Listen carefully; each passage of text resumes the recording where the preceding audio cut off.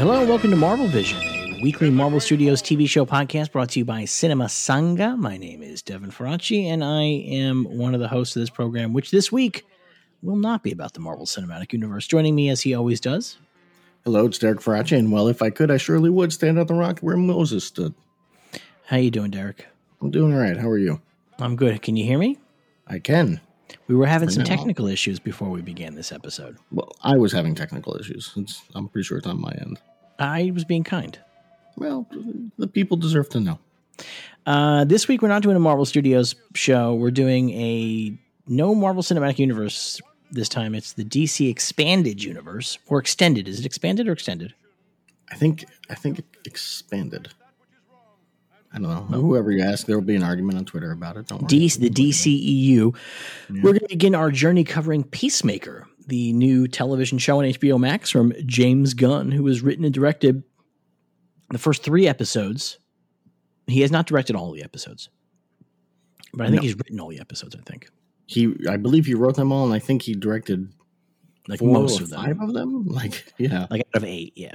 Yeah. So, yeah, most of them. He's all over it. He is all over it. I mean, obviously it's going to be his thing, right? So we're going to be talking about that this week. But before we begin that, and before we get to news, there's a thing I just read right before we started this podcast that I wanted to talk about that is not about Marvel Studios or the DC extenuous universe, but is about Star Wars. And I wanted to talk about it quickly, even though we have a Star Wars podcast, because we're not going to do that podcast again for about a week. And I wanted to talk about this. I don't want to wait a whole week to talk about this. All right. Pablo Hidalgo, one of the guys in the Lucasfilm Story Group, one of the big guys there who keeps the Star Wars universe cohesive and coherent, right? Yeah. Revealed on Twitter that in The Force Awakens, J.J. Abrams wanted to blow up Coruscant. I saw that. And Lucasfilm said no, so he created Hosnian Prime and blew that up. Yes. Yeah.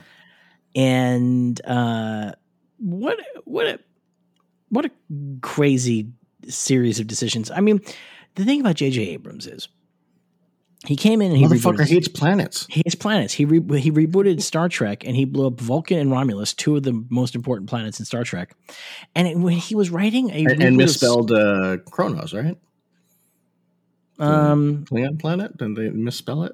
I'm not sure. I don't think there's like really a spelling per se. Do you know what I mean? Like it's like how you write a lot of Arabic words into English. There's like a lot of options. I don't think that he made Kronos too close to Earth. Yes. Yeah. He also, when he was writing a Superman reboot at one point, back around the turn of the century, one of the conceits in his Superman reboot is that Krypton did not explode.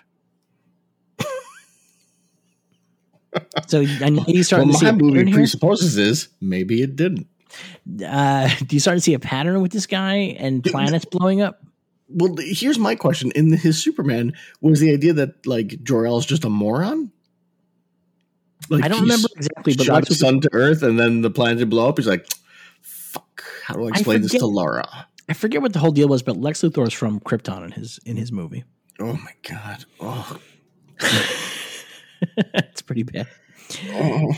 I believe that Drew McWeeny personally killed that motion picture by writing a review of this script on Ain't It Cool News, and the backlash was so strong. This is back when this stuff mattered. Like, it doesn't matter anymore, right? No. The only thing that matters is the backlash is about, like, social justice stuff. That's what kind of begins to matter. But, like, if fans think something's stupid, nobody cares anymore. They're like, fuck those guys. But Drew wrote a really scathing review of this script, and I think it got the movie killed. I think Mick G was going to direct that. Wow. Imagine that. Yeah, it's a whole different universe that was going to be created. There's no Peacemaker in that world where that movie gets made. I'll tell you that much. It's really amazing. Warner Brothers' inability to figure out how to handle the most famous superheroes in the world is really quite impressive. It really is shocking. Yeah, it's pretty wild. I mean, for whatever reason, that company's never had the facility for it. They've made some good superhero movies, but what they've done every single time is they've squandered those. Yes. And they would just subpar sequels, and they just hammer them out, and they don't really care about them. Yeah. And they never understood the gold mine they were sitting on. No. And now that they understand it, they don't know how to properly manipulate it, and they might be too late. Yeah, I don't know. I'm interested to see what happens because, it seems like they've lost their shot. Although it also seems like they're trying to go for a more quote unquote adult format for their movies than like not as like far as like Snyder adult, but like, or maybe they are. I don't know. I mean, both Birds of Prey and Suicide Squad were rated R. Supposedly the new Batman movie is quite violent and possibly 3 hours, which seems insane. It's just like 3 hours of endlessly brutal violence. It's every scene is just Batman punching people's faces into goo. He's just limbs. There's like an hour. There's an hour and a half sequence in the middle where he's just breaking tibulas. It's just like. That'd be amazing. But anyway, we'll talk more about this, I'm sure, over the course of this episode as we discuss the first 3 episodes of Peacemaker. But before we get to that, do we have any Marvel Studios news? We do. We have Marvel and DC news. I mixed it up here. Oh, boy, let's do it. Okay, we're going to start with Marvel's Secret Invasion is about to begin filming in Halifax. And the city of Halifax is very excited about that. Good for them. So finally, it's about time something good happens to Halifax. Yeah, they're very excited. Halifax's MP, Holly Lynch, said, "I confess to being a massive Marvel geek, and so the prospect of filming taking place here in Halifax is incredibly exciting. Another chance to showcase Halifax to the world and once again demonstrate that we can host massive productions like this." Do you think she's going to get a cameo? I don't know. Maybe. I don't know how that stuff works. Boy, oh boy. So we have that. And then we have kind of a mix DC Marvel news. John Cena was on the Happy, Sad, Confused podcast where he said that he auditioned for multiple roles for Marvel and they kept turning him down. And now he's Peacemaker. So, we'll see. It's interesting. What the roles were. He would have been good for a number of these different roles. I bet he was up for Drax and shit like that. Like, I'm sure he's been up for a couple of these different roles. I bet he was apparently up for Shazam. Was he? That's what I had heard. Shazam. He was up for Shazam. He actually, do you know what? I think he would have been like a really good Shazam. Yeah, and especially them with The Rock being Black Adam, you have that, they've fought each other before in the ring. You can bring that energy to it. Well, yeah, and also they're like both big guys. They're both big guys. They're buddies. To watch Zachary Levi fight The Rock is going to be painful. But I mean, if they fight, honestly, who even knows what the DC universe like? Maybe they'll never meet. Like, you know what I mean? Like, it's possible. Yeah. But he would have been a really good Shazam. I think it would be a really different take on it. Yes. Yeah. And I think it would have been really fun. Like, cause I think he could play that childish thing. And I think that he looks like such a huge bro that him doing silly childish stuff would have been great. But he's got a great, like, naive face. Yeah. He's really good at making that where his eyes go wide and his mouth is like a little open. He's like, oh, right. He's really good at that stuff. And he really shows that off in Peacemaker in these first 3 episodes in a really big way. He also really shows it off in Blockers, which is a fantastic movie. I highly recommend. I love that movie. Never seen it. No, it's very funny. But yeah, he's great as Peacemaker though. So I'm glad it all worked out because he's so fucking terrific in this role. Yes. Yep. He is absolutely fantastic. And then we've got Black Panther 2 is going to start filming again next week. Letitia Wright is on her way to Atlanta. She got the jab. Out. She got the jab. I guess so. They threw enough money at her, I guess. I guess so. I wonder how much it cost. Or maybe, is it a matter of, did they throw money at her or did they throw possible lawsuits at her? Because I would imagine it's possible too, right? Like, hey, you can't hold up $1 billion. Yeah, maybe. Property. I feel like this is the kind of thing where these anti-vax people have such a feeling of righteousness about it that I wonder if she would have been willing to fight the lawsuit. Like, you can't make me put something in my body that I don't. You know what I mean? Like that. Like that feels like that righteousness went away with a certain amount of money. Apparently, right? It would be the other option. Well, yeah, I mean, like if Marvel shows up and it's like, listen, here's $10 million, just get it fucking done. Yeah. I think maybe that actually, you know what I mean? Like a lot of people's toughly held convictions disappear the more zeros you add to a check. Maybe they did it A-Team style and they snuck it into her. They gave her a glass of milk. They gave her a glass of milk. She went unconscious, and then they gave her the shot, and then they waited a couple of weeks. They gave her the second one, and then they gave her a booster. Like, haha. But good. I'm glad that it's happening. I honestly was like, I don't know what the fuck they're going to do with this cursed movie, and at least they've solved this one issue. So I wonder if it still no word of it being like release date delayed, which seems kind of crazy. But I don't know. Well, we'll see what happens. I mean, obviously, there's no reason to maybe say this just yet. They might be ready to figure it out. I don't know. We'll see. There's a lot of rumors that Aquaman 2 is going to be delayed. The thing is that with Black Panther, because they've been on hiatus for so long, it's very plausible that they've been able to edit huge segments of the movie. Yes, that's very plausible. They probably weren't just sitting around on their hands. They probably were. No, I imagine they had FX work happening and like all that stuff. So that's the thing. I mean, yeah. But that one big thing right now, there is a lot of rumbling that Aquaman 2 is going to get delayed, just because it's supposed to come out like 2 weeks after Black Panther, and it comes out on the same day as Avatar 2, and they're like, might not be a bad idea to move it. It's getting delayed because Jason Momoa is getting divorced, and I can't even imagine what that man's phone was like the minute that it was announced. I can't even imagine the text this guy was getting. It's crazy. Here's the amazing thing. The same day that James Wan puts a thing on Instagram being like, we finished filming today, it's done. Today was the final day of filming. And then like 10 minutes later, Jason Momoa was like, yo, I'm single. Yo. It's crazy. I can't even imagine the amount of debauchery that guy's going to get into. Yeah. Like it's like next level. Like it's just it's unbelievable. It's It's pretty wild. But I wasn't going to cover that part of the news because that's personal. It's personal, but I mean, it's like it ties in. It just ties in because it's so funny. Okay, and then the final bit of news, as we move into DC news now, full DC news, is the reveal of the Batgirl costume. It looks like the latest comic iteration. No, it does not. The latest comic iteration looks different. Oh, it looks like one from about 6 years ago. 7 Okay, well, I guess that's where my brain is. My brain is the one from 6 years ago. It's the new 52 Batgirl of Burnside look. Yeah. And I think it looks good. I really like the helmet. I like that she's got big ears. I like that it's purple and yellow, so it pops out a little bit. You know. Yeah, I thought it looked good. Yeah. I thought it looked good. Mixed reactions online. Yeah, of course, always. It's a costume with a woman's inside of. Well, and also things like why would she have a yellow cape? She's trying to hide. It should be dark. Everything should be black. Why isn't it armor? A line of dialogue that happens in Peacemaker. Yes.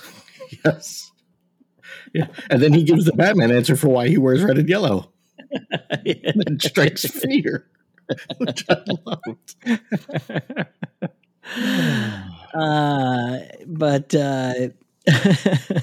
the other piece of news is that Moon Knight release date's been announced.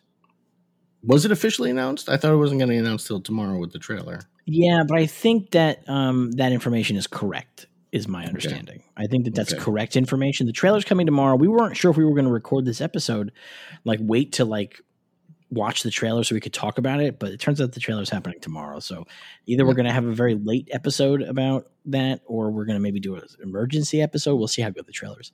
Yes. But it's the end of March. Yeah, March 20th, I believe. Yeah, so that should work out pretty tight for us. That should actually work out pretty good. Yeah, that's exciting. Thanks, guys. Thanks for working it out. Thanks for working it out so we can continue this podcast going with minimal interruptions. I think that's the decision-making process. They wanted to look out for Marvel Vision. I've heard from on high that there are people watching us. So, at home. At home. Right now, I look out my window and I can see Peyton Reed staring at me. All right. That's it after my Ant-Man joke. And now that's it for news? Unless we want to talk about the amazing multiverse of madness insanity that's happening? I don't, because it just so much of it feels like horseshit to me. It's all either all these rumors that have popped out today are horseshit, or it's going to be a terrible movie, because I can't. It feels like it's going to be every 3 minutes. It's going to be somebody walking through a door, waiting for the crowd to cheer and being like, "It's me, hey." Yeah, I don't know. I don't know what the hell's going on with that. I mean, there might have been a screening. I mean, that seems reasonable. I know there was a screening a couple of weeks ago. But aren't they still doing reshoots right now? No, they finished the reshoots. The reshoots went through the end of the year. So what they're probably showing right now is some kind of edit that has some of these reshoots integrated into them as they're trying to figure out how that's working. But I don't know. I mean, the thing is that stuff doesn't really leak out of Marvel screenings so much. But I don't know. I mean, it just seems unlikely to me that all of these rumors are true. There's just so many, and they're all so fan oriented. Yeah. You know, because the internet's just fucking been horny to get John Krasinski in the MCU. Like the dullest man possible. Just terrible. And nothing against John Krasinski. I think he's a fine actor and all, but it's just like, what a bland choice. I have a lot against John Krasinski. Do you? I don't. Yeah, John Krasinski claims that he's not a Republican, but if you look at his roles, I have a hard time believing that. I'm not going to go off of somebody's roles. I mean, I'm not.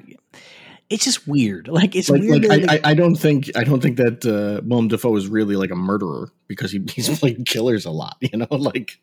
Yeah, no, I get that. But the thing is that when John Krasinski decided to go serious, he decided to go serious with these like really like right-wing jingoistic properties. Do you know what I mean? Like, he didn't go serious with like, and even I think that A Quiet Place is a right-wing movie. Have we talked about this? Yeah, I think it's a right-wing movie. Yeah. Okay. It's 100% a right-wing movie, because I think what it is that it's a movie about the ultimate right-wing dream. And the ultimate right-wing dream is this family unit where the man is in charge, right? He's a big in charge man. And then he spoilers for an old movie. He dies heroically to save his family. Like, that's all like very like wet dream stuff for these people. But the thing that makes it really right-wing to me is that, this family lives as an isolated unit and never makes contact with anybody else. And that whole premise of having people across the valley but never talking to them or communicating with them is just like so American individualistic fantasy shit. Because the reality is that in a post-apocalypse, you have to create in everything. You have to create community, but the right-wing vision is non-communal.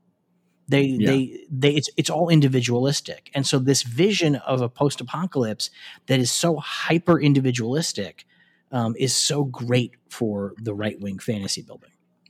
Because I think that a regular person or a regular person would look at this and would have created a system where the people are communicating across the valley via like Morse code.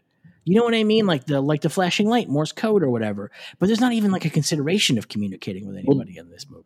And he didn't write the first one, right? No, he didn't write the first one. I don't know how much from the original scripts were like when he came on and he like, worked with them. And I don't know how much of it was just what appealed to him about it. Do you know what I mean? Like, part of that process is about the choices that you're making in terms of what you're doing. I mean, I think personally, what might have appealed to him about it is it's a small cast. You can keep it at a lower budget. More likely that somebody will give him the money to go make that movie as a first-time director or a second-time director, because he directed like one other thing before that, right?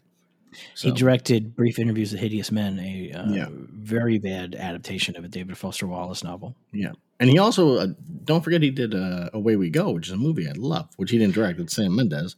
Yeah, no, he's good in Away We Go. And that might have also been like an angle for him to go in. Like, do you know what I mean? But he went with an angle where it's the fucking Michael Bay movie and then it's fucking Jack Ryan. This is, if I had to guess, I would say his agents were like, look, man, you played the good guy, like weakling on The Office for like 10 years. You got to show people you can do other stuff that you're tough too. You got to get out there and show them you're tough. And so that's what he does. Well, I mean, that's part of it. But then the decision-making process doing that still remains that, like, I mean, like, I kind of get that, like, you get the opportunity to do a Michael Bay thing and maybe you kind of want to do it. Although, frankly, that movie, I don't think I would have made that movie, period.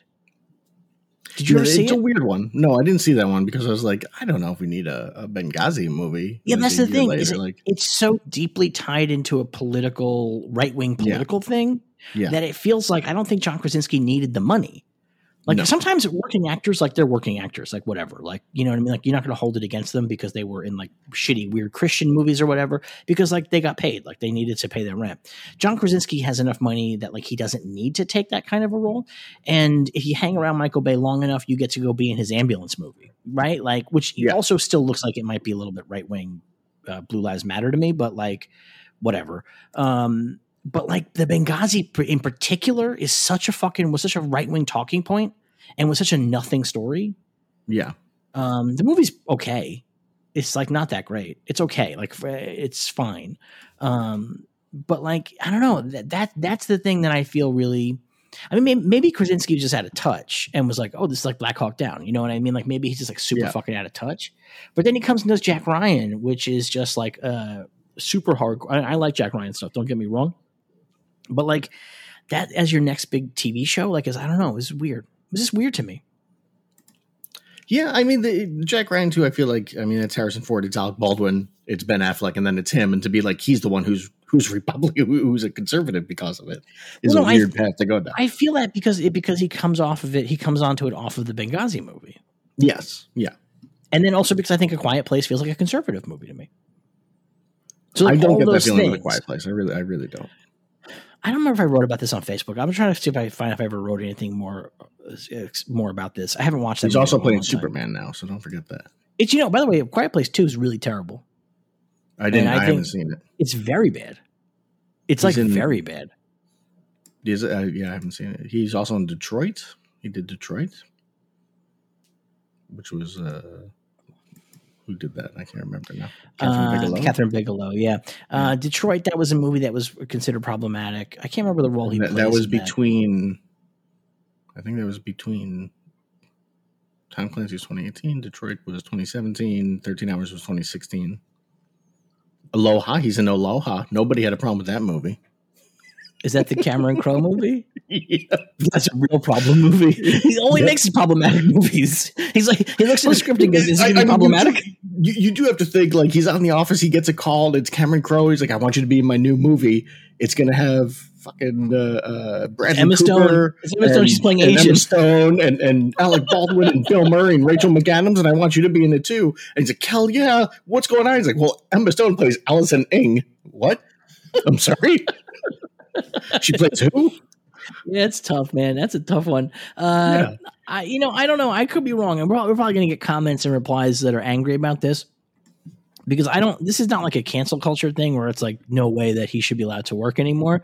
But like, I kind of don't like him, I kind of never liked him, frankly. There's something about his face that I never liked, but I'm sure he's a great guy. Somebody who is like a friend of mine is gonna be like, no, I know John Krasinski. He's a great guy. Here's a story about John Krasinski hanging out with the Obamas at Hamilton. I mean, that's a pretty liberal thing to do, right? It's the most liberal thing to do. Was he shouting "Yes, Queen" the whole time? He was giving out free abortions during it.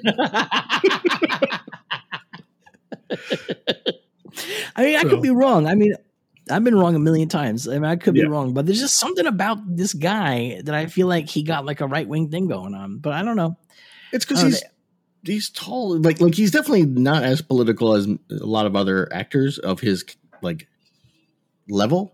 So I think he probably like I'm sure he doesn't go out because he knows like, oh, if I go out there, then ratings on on my show are going to drop because there are probably a lot of right-wing people that watch that show because it is. I have to imagine it's only right-wing people that watch that show, right? Who watches that show? Our father watches that show. He doesn't. He's blind, so he listens to that show. He listens to that show. All right, we're going too long here. We have 3 episodes. The Atmos sound on it. There you go. That's our father is agnostic when it comes to politics, as long as the Atmos is good. Yes, he and I go back and forth on Atmos sound all the time. Give each other tips on what sounds good. We need to tie this up because we got 3 episodes of Peacemaker to talk about. We do. I don't know what asshole decided to do that. I mean, I guess I understand why why they wanted to end it on 3, having seen all 3. But still, I was like, no, you should have just done 2, guys. But whatever. Are you ready to talk about it? Yep. Oh, wait, we have to do trivia. Jokes. Well, no, it's the official DC superhero joke book that I bought. Okay, that's right. This is exciting because I'm going to open that for the first time. You ready? Yeah. Ready for the first joke? Yeah. Where does Catwoman buy her clothes? Where? From a catalog. Okay. What would they call Superman if he turned to a life of crime? Omni-Man. Actually, it should be Ultraman because that's what Ultraman. Sorry, that's what I was trying to do. Yeah, Ultraman. But the joke is the Man of Steel, Steal. Pretty good. That's pretty good. Yeah. What is it called when Catwoman misses her waste basket? A cat ass trophy? Kitty litter. Kitty litter. Pretty good. Pretty good. Not bad. Not bad. This better than some of the Marvel shit we had. At least it's 3 in a row that are connected to actual characters.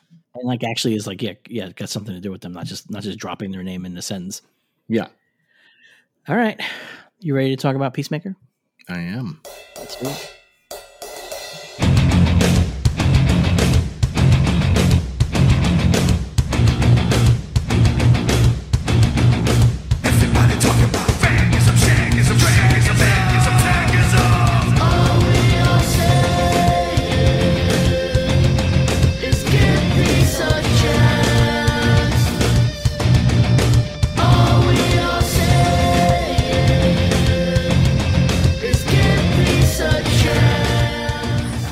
We're doing Peacemaker episodes 1, 2, and 3.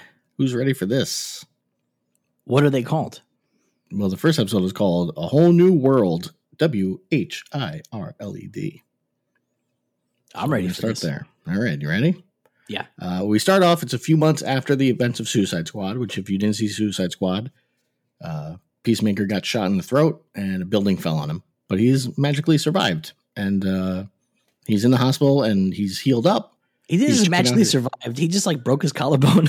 Yeah, which the doctor says in the scene where they're looking over his x-rays and she's like, it's pretty impressive that you got shot in the throat, a building fell on you, and all you did was break your collarbone. So pretty good. Yeah. And he's very upset that his x-rays are not showing off his definition. So he's a little sad by that. He wants to show off his muscles in his x-rays. But he's cleared to go. He's free to go from the hospital. And he's quite confused because he feels like he should be going back to prison, but no one's there to pick him up. So he quickly makes a run for it and leaves. And gets into a cab and drives off. And then we get our opening credits. You skipped something. Well, I skipped a lot because you're supposed to jump in. That's how we usually do this. I know. That's what I'm doing. Usually you jump in and go, you skipped something. Okay, go for it. But wait, you missed something. That's what you always jump in and say. Yes. You skipped that janitor in the hallway. Yes. One of my favorite little exchanges in the show so far is the janitor in the hallway. And it just goes to show how James Gunn writes characters and how he thinks of these things. Yeah. That the janitor in the hallway has an entire backstory to him, that he's an MIT graduate who just did not want the responsibility of being. Yeah. And well, so he's now come back. James Gunn said he's in more episodes. So he's in the opening credits, so it made sense that he'd be in more episodes. But so is the old man neighbor, so who knows? Who knows? But he could be in more episodes too. So. But he's delightful. They have such a delightful back and forth. And it includes the fact that he just cannot believe that Peacemaker is a superhero. But then when he finds out what superhero he is, he goes, "Aren't you racist? Well, did you just kill people of color?" It's an interesting opening because right off the bat, it tells you straight off the bat that he is your Facebook loving uncle who believes everything they read on Facebook and is racist because he says the stuff about Aquaman, about that Aquaman fucks fish, and he knows this because he read it on Twitter from like Pepe Lover 23 or whatever. Yeah, right? Pepe like, why 89 or whatever. Why would he lie to me? And then later on, there's a thing where he says like that Facebook said something. There's no reason for Facebook to lie to him, so he just believes whatever he reads online. And here, the guy confronts him and says, "You kill people of color," and he says he admits to it. He's like, "Yeah, I got to work on that. I got to up my killing of white people." So he promises to kill more white people. Yes, so good. Yeah. So, and then he escapes. He gets into that cab. He gets in the cab, and then we have this fantastic opening credits dance number that James Gunn specifically created to try and keep people from skipping the opening credits.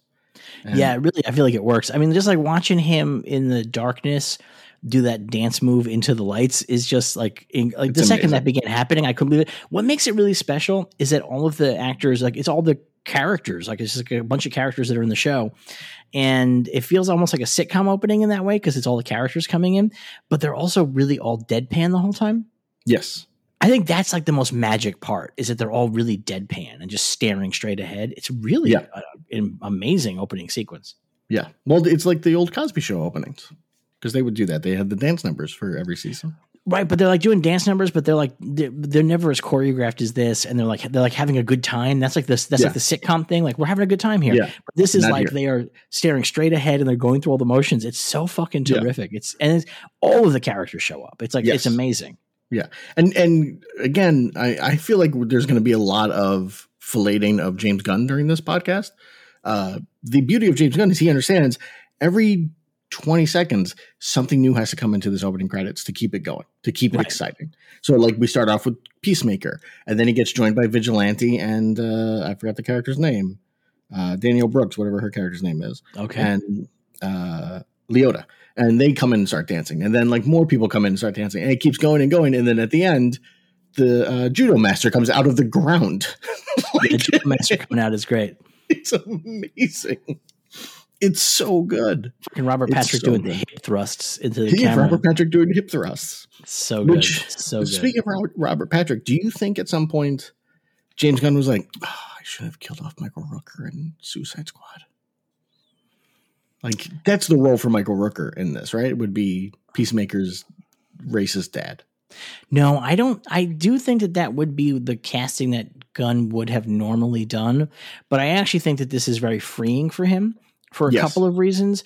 One of which is that Rooker at this point, because of his James Gunn association, even though Rooker has played plenty of badasses, killers, racists, and monsters, he in modern audience eyes, they know that he's funny.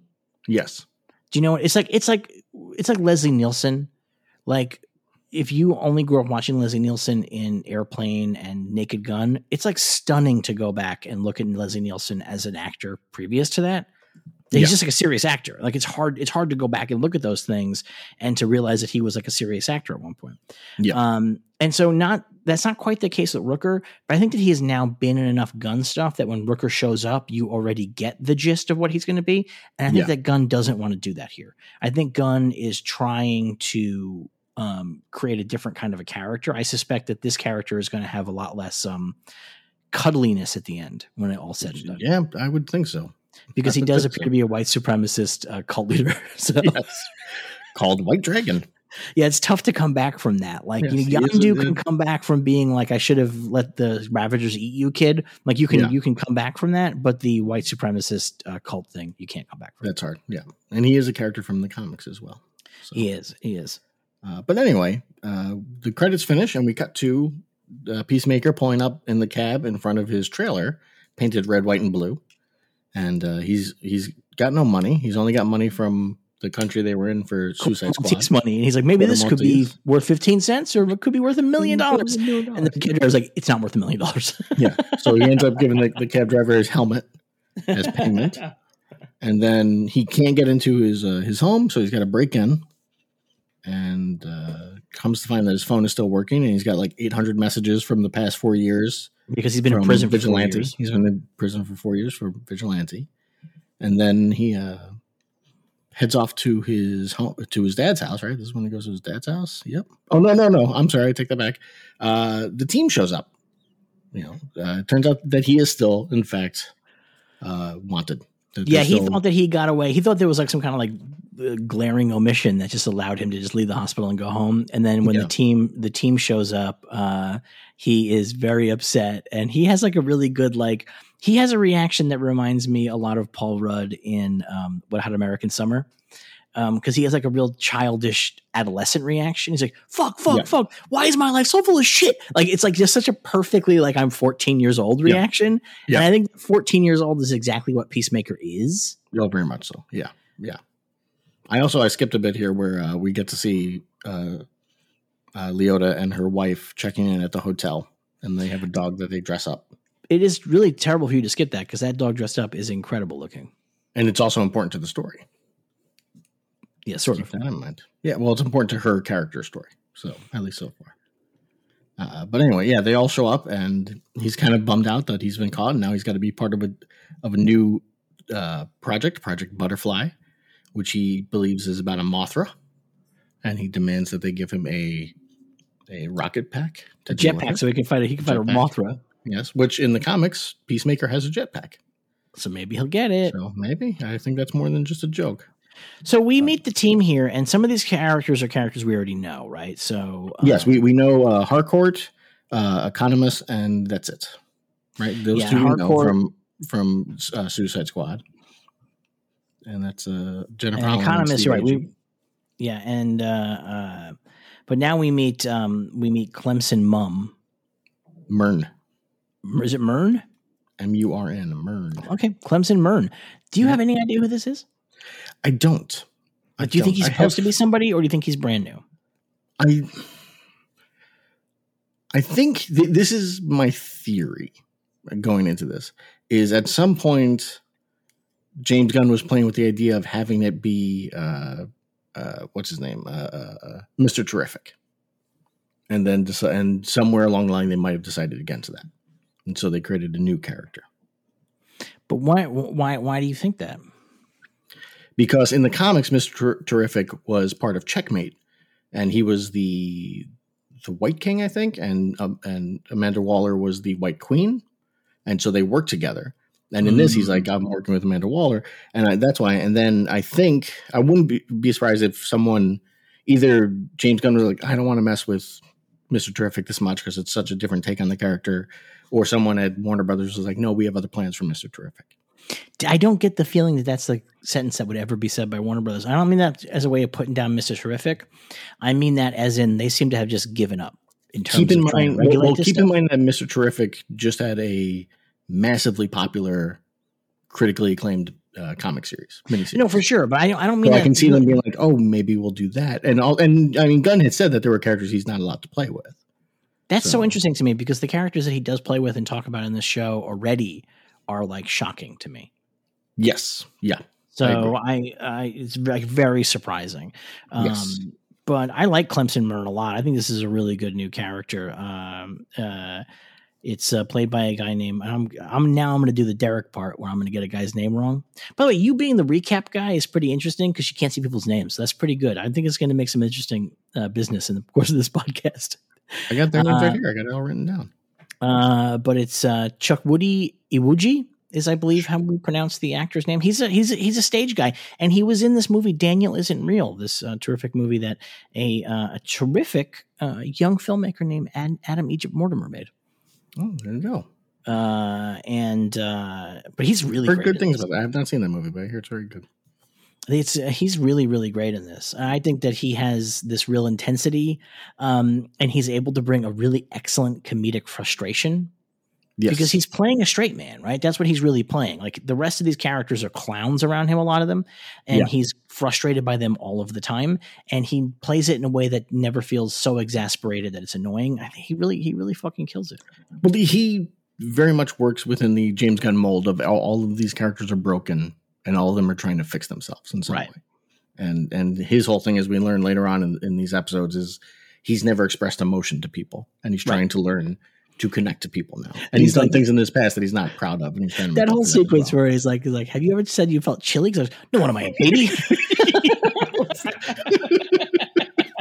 That was great. So great. That was so good. The other new character is Leota, Danielle Brooks, who got married this weekend. She decided to get married the weekend that her TV show came out. And she looked gorgeous. What an incredible wedding dress she had, by the way. She is so fucking great in this show.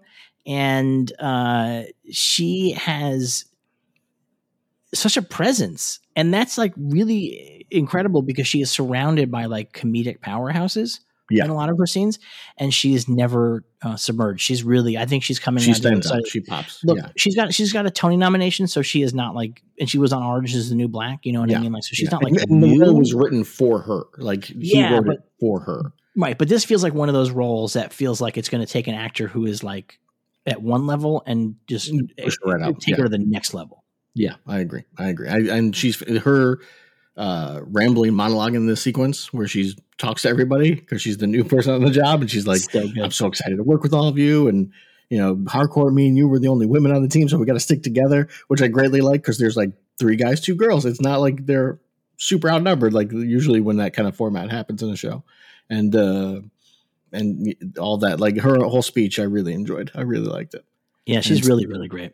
And meanwhile, Steve Agee is eating 4-year-old olives. Yeah, he sure is. Well. Is this when he gets his nickname? Yes. Diebeard. Yes. Which feels like a personal attack on Steve Agee by his friend James Gunn. It does, right? I was like, that's a weird thing to do because I've never seen Steve Agee not have that color beard before, so it never occurred to me whether or not he dyes it. And now I'm like, does he dye it? I don't know. Well, he can't be that mean spirited because they're good friends. I know that this is how these guys hang out and talk. But also, James Gunn just gave up the dyed hair lifestyle himself. Yes. So he has gone very, very, very, very, very, very, very white haired. Yes. And so I think that this is good, just like a good natured thing happening. Yeah. Here. Oh, for sure. And but I like it's a good little bit too, which I like. It is a good really bit, and knowing James Gunn, this is going to come back in the final episode in a deeply emotional way. Yeah, there's going to be something that connects into it without a doubt. Because it keeps coming up throughout the course of the series so far. Yes, yeah, like every episode it's brought up so far, at least. Yeah, at least once every episode. But anyway, yeah, it's Project Butterfly. They won't tell Peacemaker what butterflies are, but everyone else seems to know what they are. But he's not allowed to know. And they make an agreement to meet up later at an Italian restaurant while Peacemaker goes and gets himself situated now that he's out of prison, which leads us to Peacemaker going to see his dad. Yeah, and Robert Patrick, really incredible. What an amazing haircut on Robert Patrick in this TV show. Just the most racist haircut you can have. Like, it's crazy how racist his haircut is. Here's the weirdest thing about it. I saw him doing interviews for the show, which means it's post-filming because it was like this past week. He still has that haircut. I saw Robert Patrick this past week in person, and yes, he still has a haircut. But does he just like it? He might just like it. I think he has more volume on the show than he does in real life. Yeah. He has a high and tight, but like in the show, he's got a high and tight with like a fucking like a DA or whatever. Yeah, it's crazy. And does he not have eyebrows, or did he shave them for the show? I'm not sure. This was a discussion that we had here in my home, whether or not Robert Patrick went full drag queen and shaved his eyebrows or not. Yeah, it's impressive either way. I don't know. But anyway, we get to see his home, and he is a horrible father right off the bat. That is very clear. But he's been taking care of Eagly, the pet eagle of Peacemaker, who quickly gives Peacemaker a hug. It's a very touching moment. And that's very nice. And then they go back inside, and Peacemaker tells him all about his adventure and about Bloodsport being afraid of rats, which his father finds endlessly hilarious, which is a great sequence. Yeah, the story of Bloodsport being abused by his father. Robert Patrick almost dies laughing so hard. Peacemaker has to go get a cup of water for his dad. Yeah, it's a great moment. Yeah. And then from that, we see that he's got a secret closet that leads into an alternate dimension of some sort. It's a fucking Tesseract in there. Yeah. Which is so exciting to me that they're just like, yeah, this happens. Look, he's got that. What are you going to do about it? And it's just filled with equipment. It's full with a lot of fucking equipment, including a whole bunch of Peacemaker helmets. Yes. One of which gives you scabies. Which gives you scabies. Why would you want a helmet that gives you scabies? To test yourself, see if you're a real man. It's so fucking great. So this is really interesting, right? Because White Dragon he's White Dragon. Like, let's just jump ahead a little bit. And that's a character from DC Comics. So there's a couple of different guys that are White Dragon, right? I believe so, yes. There's not like one like real specific White Dragon that we're probably thinking of here. Yeah. Or is there? I don't know. I don't know enough about White Dragon in the comics to say. I mean, the show makes it very clear that he seems to have been a super something in the past, because they mentioned that he should be in Belle Reve at one point because he's a cape. Right. And he mentions that he was doing this before John Cena. So he might have been the first Peacemaker. Yeah, I guess, there's a White Dragon from Earth 2 who wears a sort of a clan-like hood. But there's a White Dragon from the the guy from the main universe with Dragon. He's a neo-Nazi who was in the Suicide Squad. Yeah. So, and a couple of different guys had that. His name was William Heller. That's obviously not the name of the character here. But that probably is what Gunn is playing with here, which is that character who was in fact a Nazi, who is in Suicide Squad. And he's like not just any old Suicide Squad, he's an Ostrander Suicide Squad. So that's a lot of what Gunn goes to. Yeah. That is Gunn's point of reference.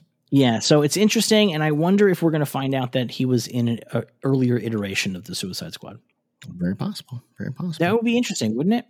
That would be. Well, meanwhile, as Peacemaker's getting his new costume along with a new helmet that can do sonic blasts, the rest of the team is setting up their new headquarters, which sucks. It seems to be, I couldn't tell if it was an old video store or like a coffee house, maybe. Yeah, it was hard to be sure. It has a piano. It's got a piano, yeah. Which made me think like some kind of coffee house where like they put on shows on like Monday night, like hey. Or it might be just a space that the owner had just kept throwing crap into. Very possible. No place else to put it. Yeah, whatever the case, the next time we see it, it looks fantastic. Like they fix it up real quick. But they're all in there and they're discussing what to do, how things work, and it's nothing too crazy happens in that scene, from what I remember. And then from that, we go to dinner. They meet at the Italian restaurant. Peacemaker shows up in full costume. Love it. Car. Like, why is he here in cosplay? They ask. Cosplay. Well, I like it because he gets out of the car, his American flag car, and they're like, "Oh my god, he's in full costume. This has got to be a joke." And the boss is like, no, it's serious. There's, Amanda Waller's not messing with us. And then one goes, he's got an eagle in the back seat. He's like, Amanda Waller's fucking with us. Which I love. Yeah. And then he comes in. A busboy creepishly stares at him and waves. And he's very confused by that. And he thinks it might be his old buddy's little brother. And then he's demeaning to the waitress. He calls her sweet cheeks. But he doesn't mean to call her sweet cheeks. He does not understand that that's a demeaning thing. He thinks it's really about your cheeks, not your butt. My favorite part of this bit where they're like mad at him for saying sweet cheeks to the waitress is that he's like, well, it's like I said, sugar tits, which is what Mel Gibson said to the cop. I love that that Gunn throws sugar tits in there. Well, he's so fucking funny.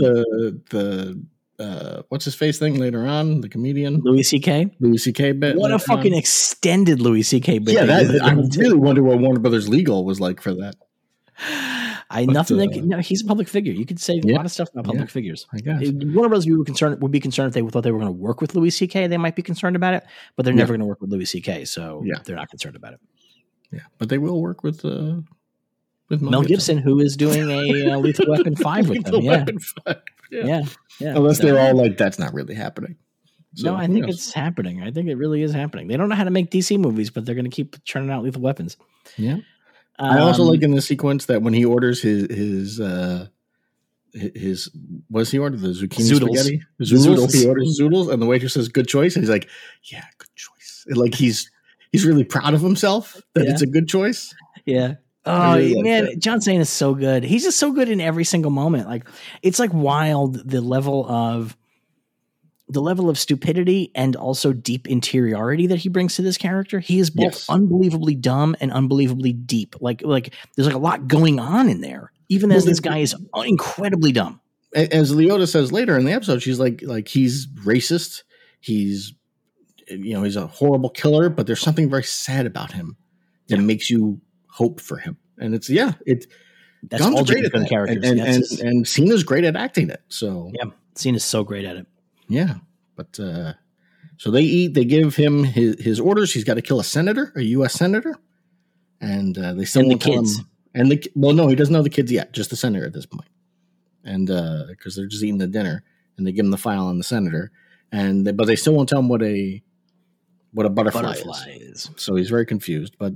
He's like, okay, you want me to kill a senator? I guess that's what I'm going to have to do. Well, it's very funny because the reason why he thinks it's a Mothra is because the last mission he had with it was called Project Starfish, and there was a giant starfish. I mean, it's only fair. It's only proper. Yeah. Yeah. And as we learn later on, it's not like Project Butterfly is a sneaky name for what's going on. It definitely is not. No. So he's not far off. We get to watch the busboy go hang out in the back, throw out some garbage, and do a butt dance. Maybe my favorite fucking scene, because he gets caught doing it and then by a coworker, and he tries to talk his way out of it by explaining that his girlfriend's getting an abortion. And then at the end, he invites the guy to come see the abortion. His girlfriend is pregnant. And he's like, you got a girlfriend? Why do you keep trying to get me to hook you up with my cousin? And he's like, oh, we're not really boyfriend, girlfriend. And he's like, well, why are you excited that she's having a baby? He's like, well, because we're going to have an abortion. He's excited by the abortion, and then he invites the guy to the abortion. Oh, you want to come? And it's like, I don't want to come to your abortion. It's fucking amazing. So good. It's so good. Yeah. But and then from here we get to see a quick moment with Eagly, Peacemaker, and I'm so bad at names, aren't I? You really are. That's why you're a great recap guy. Yeah, look at this. And Leota, as they hang out in the parking lot for a moment, and Eagly bites Leota, but not as hard as he bites other people. We learn not as hard as he bites other people. Yes, so that means he likes her, and but they have a nice little conversation. And she calls Peacemaker Sweet Cheeks, which he finds very funny, and I enjoyed that. And I also like that when he gets in the car and Eagly is behind the driver's seat. He's like, "Are you going to drive? Are you ready to drive?" That made me laugh. And then we get to see, from there we go to a bar where Adrian is hanging out, right? Am I thinking? Oh no, that's Adrian Chase. No, we see Peacemaker driving down the street, and then he catches sight of Harcourt going into a bar, and he does a creepy turnaround, and then goes into the bar and tries to pretend he's like, "Oh, I didn't realize you were in here." And while she's in there, she gets hit on by this guy, this total creepazoid, and when Peacemaker gets in, the creepazoid's friend comes to give her a hard time because she just shut his buddy down so badly, and she beats the shit out of this guy. Yeah, and this is the moment that Peacemaker falls in love. Yes, he's now definitively in love with her. Although, as he says to her, he's not looking for a relationship. It's just been 4 years since he's had sex with a woman. At first, he says sex, since I've had sex, and he says, well, sex with a woman, and then so some hanky panky in prison with him, and he wants to have sex with her, and she says no, and he's shocked that she doesn't want to have sex with him after she says that he's handsome. And I like that she pulls it where she's like I'm supposed to, I clocked you doing the U-turn and coming in after me. Like, I know you're being a creepy stalker guy. And he's like, it's not creepy to stalk you. And again, a little insight into his mind. He doesn't understand any social things. He just doesn't understand them at all. And he doesn't understand how to deal with people in any kind of meaningful way. He lives in it's really fitting that the next episode 4, is going to be directed by Jody Hill.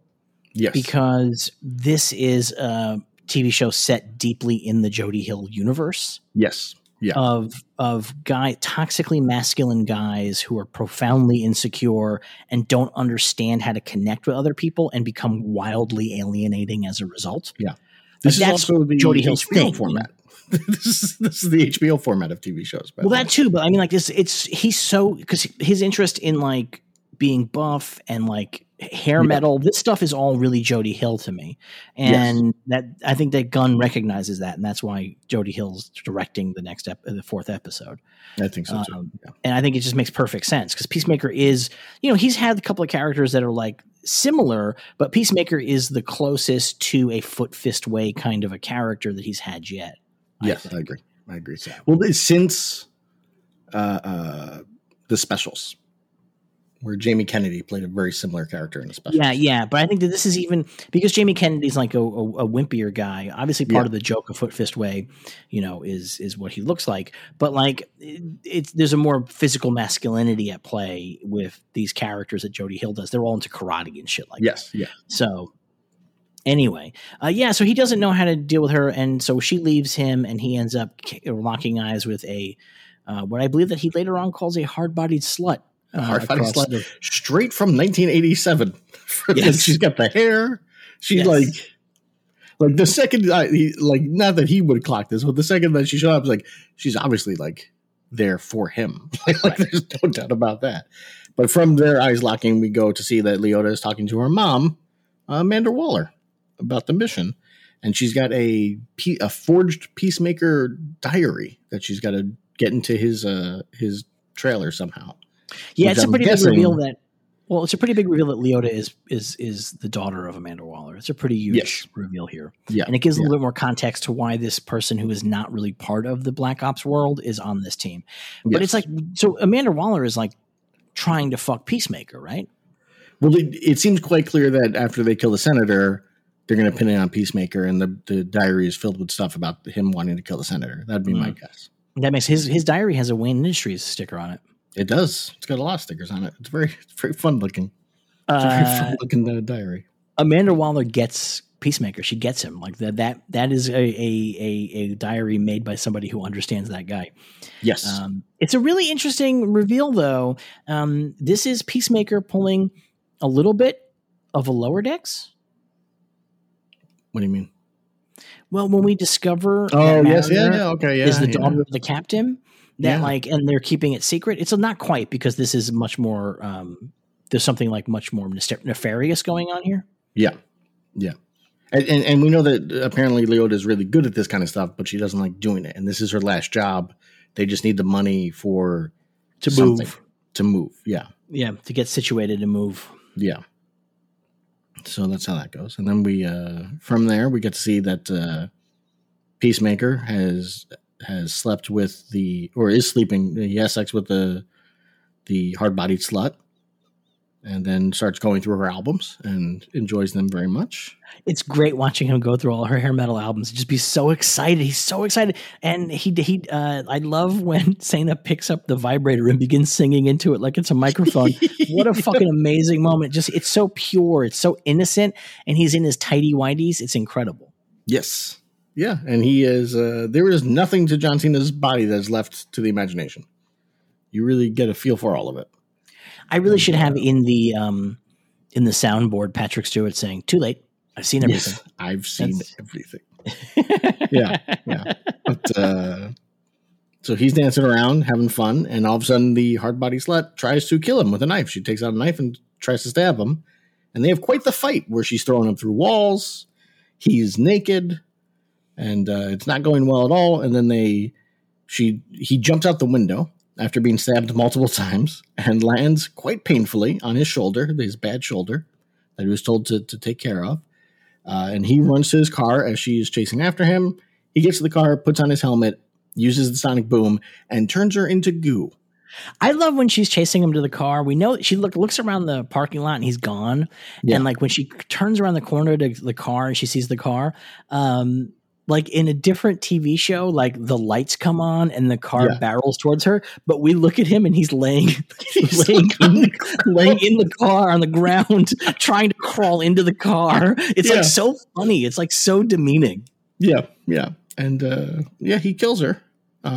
He fucking melts her down. Yeah. He destroys a lot of stuff. He destroys his car as well by using the sonic boom of his helmet, which is really cool looking as well. I like that. It looks kind of like the Quantum Leap effect. It did, which is probably why I liked it. And that's the end of the episode. Him and Eagly. Eagly drops a dead possum in front of him and then snuggles up next to him. Yeah, that's cute because he dropped a dead possum to feed him. It's very sweet. It's a very sweet caretaking move.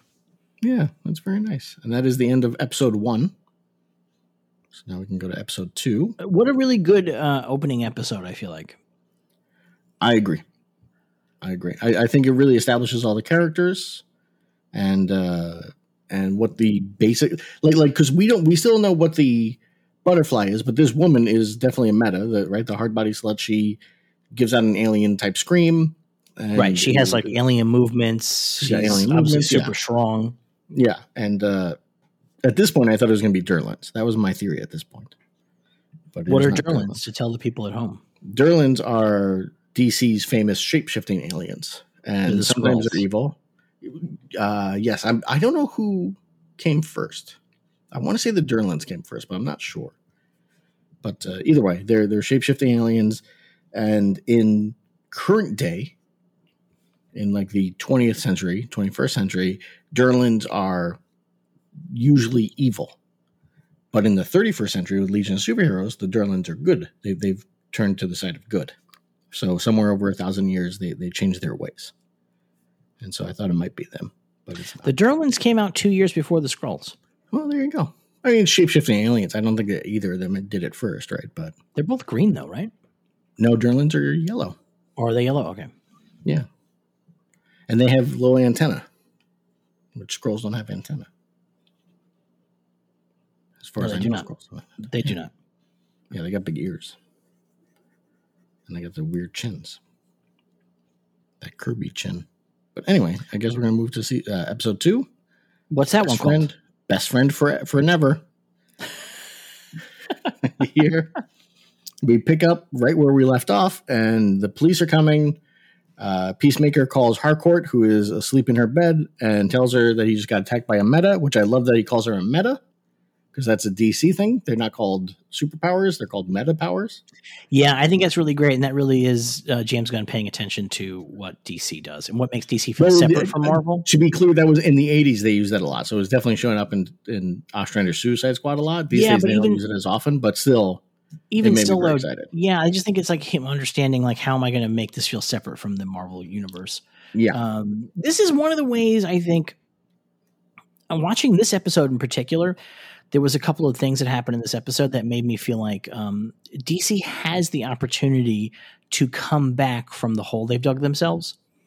And that opportunity is to just avoid any attempt to explain anything.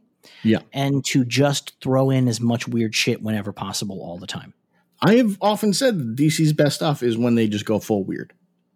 That is DC's best stuff is the weirdness of the DC universe. And the more weird you get with it, the more I think audiences will be attracted to it. When you try and make DC real, I don't think it works at all.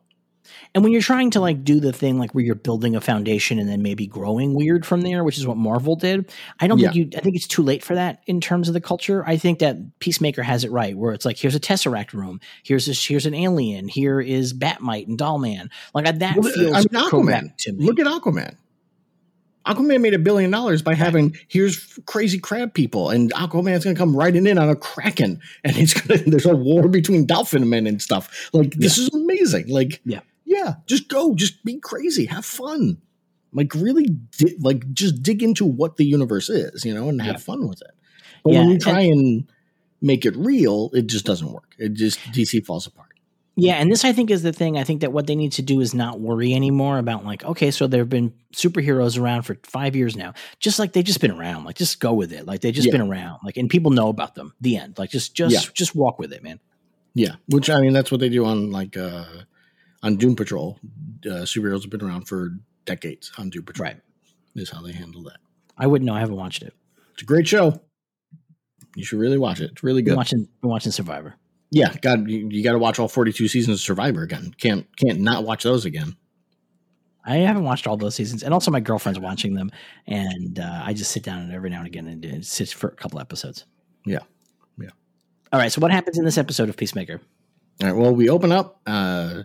Peacemaker is sitting there still. He's called Harcourt, who was sleeping, told her he's been attacked by a meta, and he's got to go back to the meta's apartment to get his stuff because he left all of his stuff up there. And the cops are coming, so Harcourt has to get the crew together so they can go save Peacemaker while he runs around the apartment building for a while. And we get to meet the cops, right? This is where we meet the cops. Well, yes. I think this is where we meet the cops as Sophie Song and Larry Fitzgibbon. Are they characters from the comics? I don't know. I don't recognize them. Their names. So I don't know. I like Peacemaker going around the apartment cleaning it up because the first thing he does is pick up a pair of panties. Yeah, well, he sniffs them and puts them into the sack that he's carrying with him. Such a fucking he can take them with him. Yes, he takes all of her fucking records and her CDs. Takes all of her records. It's so good. It's so good. Yeah, and then he's running around the building trying to stay away from the cops as the cops are coming for him, while everyone's looking to pick him up to save him, right? It's Leota and Harcourt are showing up, and he has to get out. When they get there, they see that the place is surrounded and the cops are going around, so they tell him to go out the back. And he goes upstairs and he takes hostages for one of my favorite sequences in this whole episode. What's great about the sequence is he starts off being kind of buddy-buddy with the guy, where like the guy's like scared because this naked man with a helmet just came into his apartment and is like, hey, you got to help me out. I need help. And then no, he's not naked because we have a whole great sequence where he's trying to put his outfit on. That's right. Yeah, he's trying to put his outfit on. Yeah. It's really great watching him try to put his fucking arm through the thing because it's that weird like rubbery material that he can't. Yeah, and it's so tight. It's so obviously tight and uncomfortable. Yeah, but they start to kind of connect, and then the guy's wife comes out, and she's freaked out by what's happening until Peacemaker drops the albums, and she sees that he likes Cinderella, and they have a conversation about that, and she's instantly attracted to him, to Peacemaker, which he's a massive muscular man. It's not surprising someone would be attracted to him. But he starts flirting with her as well. He's kind of feeling it as he's tying them all up. Did you recognize the husband? I did not. Should I have? He is Molly Cobb's hippie. He's Molly Cobb's hippie husband from For All Mankind. Really? Yeah. Wow. Look at that. He just keeps getting cucked. She didn't cuck him. Yes, she did. Who did she sleep with? She goes back to her ex-husband. She leaves him. Wait, Molly Cobb? No. Doesn't she? No, Molly Cobb is the one that's going blind. Oh, yeah. But she leaves him. She definitely leaves him. I think that he leaves her because she won't give it up. Right, it's a good thing. Well, you know, in our defense, it is important to note that we are not doing a podcast about that. It's been like forever since that show's been on. Although, quite frankly, there are shows that we do podcasts about, and then when we talk about the previous seasons, we have no fucking clue what the hell happened on them. So really, But everyone should watch For All Mankind. It's a great show. Let's keep that show going. It is a terrific fucking show. Yes. But anyway, so he is with them. He's tying them up, and while the police are in the building trying to find him, they're going door to door looking for him, and he's tying them up and hitting on her. You didn't recognize the wife either? I recognize her, but she's been in a bunch of stuff. Like there's no one thing of hers that she's been in a ton of things. But I thought that you might recognize her from her recurring role as Officer Lopez in Arrow. No, I didn't recognize her from that. She was on the V reboot too. I did not watch the V reboot. Me neither, man. I was very upset that they made them like monster looking instead of just like there's no way they could be in human looking suits and then break out and be like what they looked like on that show. It's like, that doesn't make any sense. This is also not her first DC other property because she was also in Superman Returns, actor, uncredited. Well, there you go. Good for her. And she was on Smallville as Duncan's nurse. You know what this means? They're going to have to do a whole thing to explain how she's all over the place. But she was also at Home by Christmas as Hispanic woman. Really? Well, there you go. And on Painkiller Jane as woman. There you go. She's got a lot of woman roles, I guess. She's also in Watchmen. Oh, the movie. Wait, she's a newscaster. There you go. She has been fucking working, by the way. Like she since works. 2006, she's been working. This also feels like a part that I think should get her more meetings. You know what I mean? Like she has such a really great role, and it's very fearless because of what happens later. And I think it's very, very. Hopefully, this is good for her career. Yes, yeah, she's great in the scene. That much I know. That's all I know. But she's very good, and you keep throwing me off. Now I know what it's like to be you. Exactly. This is exactly what it's like. Like all of a sudden, like a tangent happens, and then you got to figure out where you were. Now, do you see the other side of the recap guy life? I do. So anyway, while they're going to get him, I like this side of the recap guy life. By the way, it's way easier on that side. It's way easier on that side. It's so much easier over here. Yeah, because you just got to jump in with jokes every now and again. It's way easier. While they're going to pick up Peacemaker, Harcourt contacts Myrn to let him know everything's gone bad. Peacemaker's killed a meta. He's caused a problem. There's a bunch of cops everywhere. So they're going to have to hide his connection to all of this, which then leads to Steve Agee doing computer stuff that we'll see what he does in a little bit. It's very exciting. Meanwhile, Harcourt and Leota show up, and Peacemaker is going to have to jump down the building to get to them, to the back of the building, which is a series of him slipping and falling into different spots on the building. The most painful looking stunt work I may have ever seen. Like, it's really wild how much this looks like it fucking hurts. none of it looked like it did not hurt. All of it, like there's the one when he lands and then slides and falls on his back, and I was like, that's got to be CG, right? That can't be a person. That can't be. No, it's a stunt man. That's how stuntmen do it, baby. Crazy. It looked so painful. It looked terrible to me. Like it did not look fun. But sure enough, he gets caught by the cops, and then Harcourt knocks all the cops out, and they get away. They drive away after being shot at. At which point, our main cops, whose names I lost again, where'd they go? I love it. I love it. Sophia Song and Fitzgibbon are looking at the damaged stuff, and they're trying to figure out what happened when one of the police officers picks up something with a pen and goes, I found some pizza. And they're like, no, that's a human face. So, which is wonderful. That I enjoyed greatly. And they're pretty sure that it was Peacemaker because they saw his suit. And they're like, is Peacemaker out? Well, you think somebody would have told us about this? And they're like, they talk about Vigilante as well. Like, Vigilante's been running around. Maybe it's him. They're not really sure. So, back at Peacemaker's, do they go to Peacemaker's apartment? I don't know whose apartment they're in.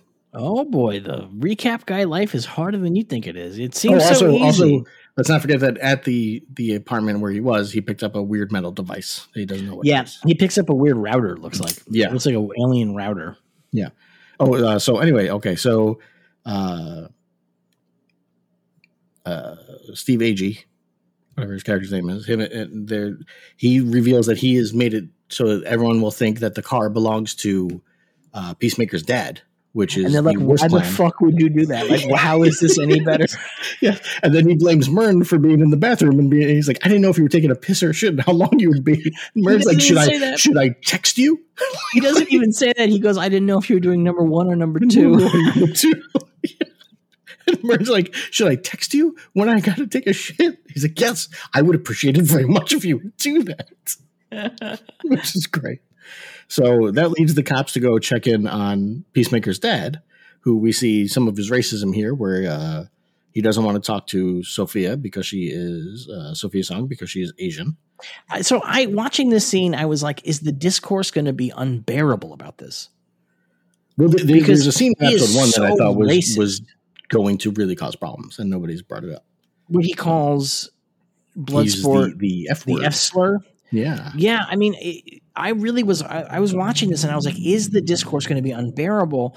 And he's obviously a bad guy, but I feel like in the modern world that often is not enough. Like it's not enough that the character's a bad guy. People are like, why did you still have that character say that anyway? Yes. And I was like, this exchange in particular, because it's a comedic exchange. Yeah. And because she doesn't get the better of him in it. Nope. In fact, he gets the better of her because she says a fork. She calls him a fork. He calls her chopsticks and she calls him a fork. Yeah. And it's like a very funny sequence. But I was like, oh, man, are people going to be mad about this? And I have not seen anything yet. So fingers crossed. Nope. So, yeah, we'll see. It doesn't help that, I also thought that Peacemaker calling a woman he murdered a slut would be a problem. But nobody seems to mind that either. So we'll see. Which is funny because Gunn got a lot of blowback when Drax called Gamora a whore. Yes. In the first Guardians. Yep. I think maybe people have figured out what Gunn does. I don't know. I wouldn't be so sure about that. I just think maybe people haven't watched it. Maybe this might be actually a problem and shows that maybe people are not watching the show. Yes. Yeah. Who knows? Although James Gunn did say that the Suicide Squad is the most viewed DC thing on HBO Max. He did say that over the weekend. Good to hear that. Because somebody was telling him that Zack Snyder's Justice League is more popular. And he's like, no, it's not. he's like, no, that's not true. I don't know where you're getting your numbers from, but that's not true. All right, what happens next? So next they decide that they've got to get because now that they think that Peacemaker's dad is the one behind it, they got to get the couple that Peacemaker took hostage to also go along with the story. So they send Leota to go talk to them and bribe them, which she does quite easily by offering them a trip to Cancun, I believe. And he's like, the husband's like, "Are you trying to bribe us?" And she goes, "No." And he goes, "I was hoping you were trying to bribe us." Yeah, and she's like, "Well, I am." Yeah, which is really good. Yeah. Where were we? God, where am I?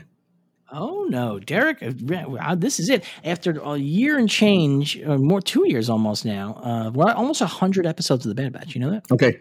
Yes. Yeah, I know. We're very. But now you finally get to feel my pain. Yeah. Now everyone's gonna be like, "Don't do this next time." Now I'll never have to do it again.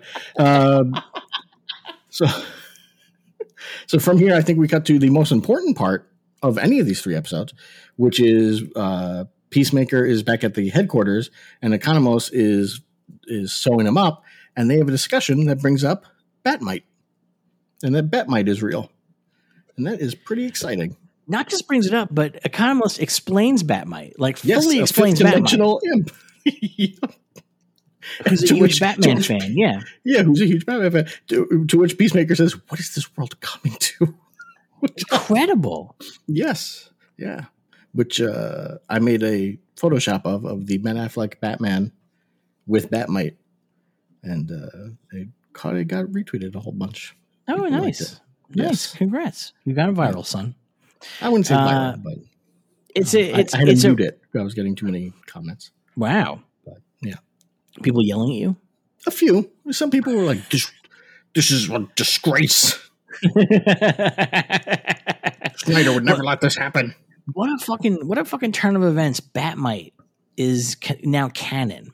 Yep. Like, what a fucking turn of events. And that's so exciting to me. And that's exactly what the DC movies should be.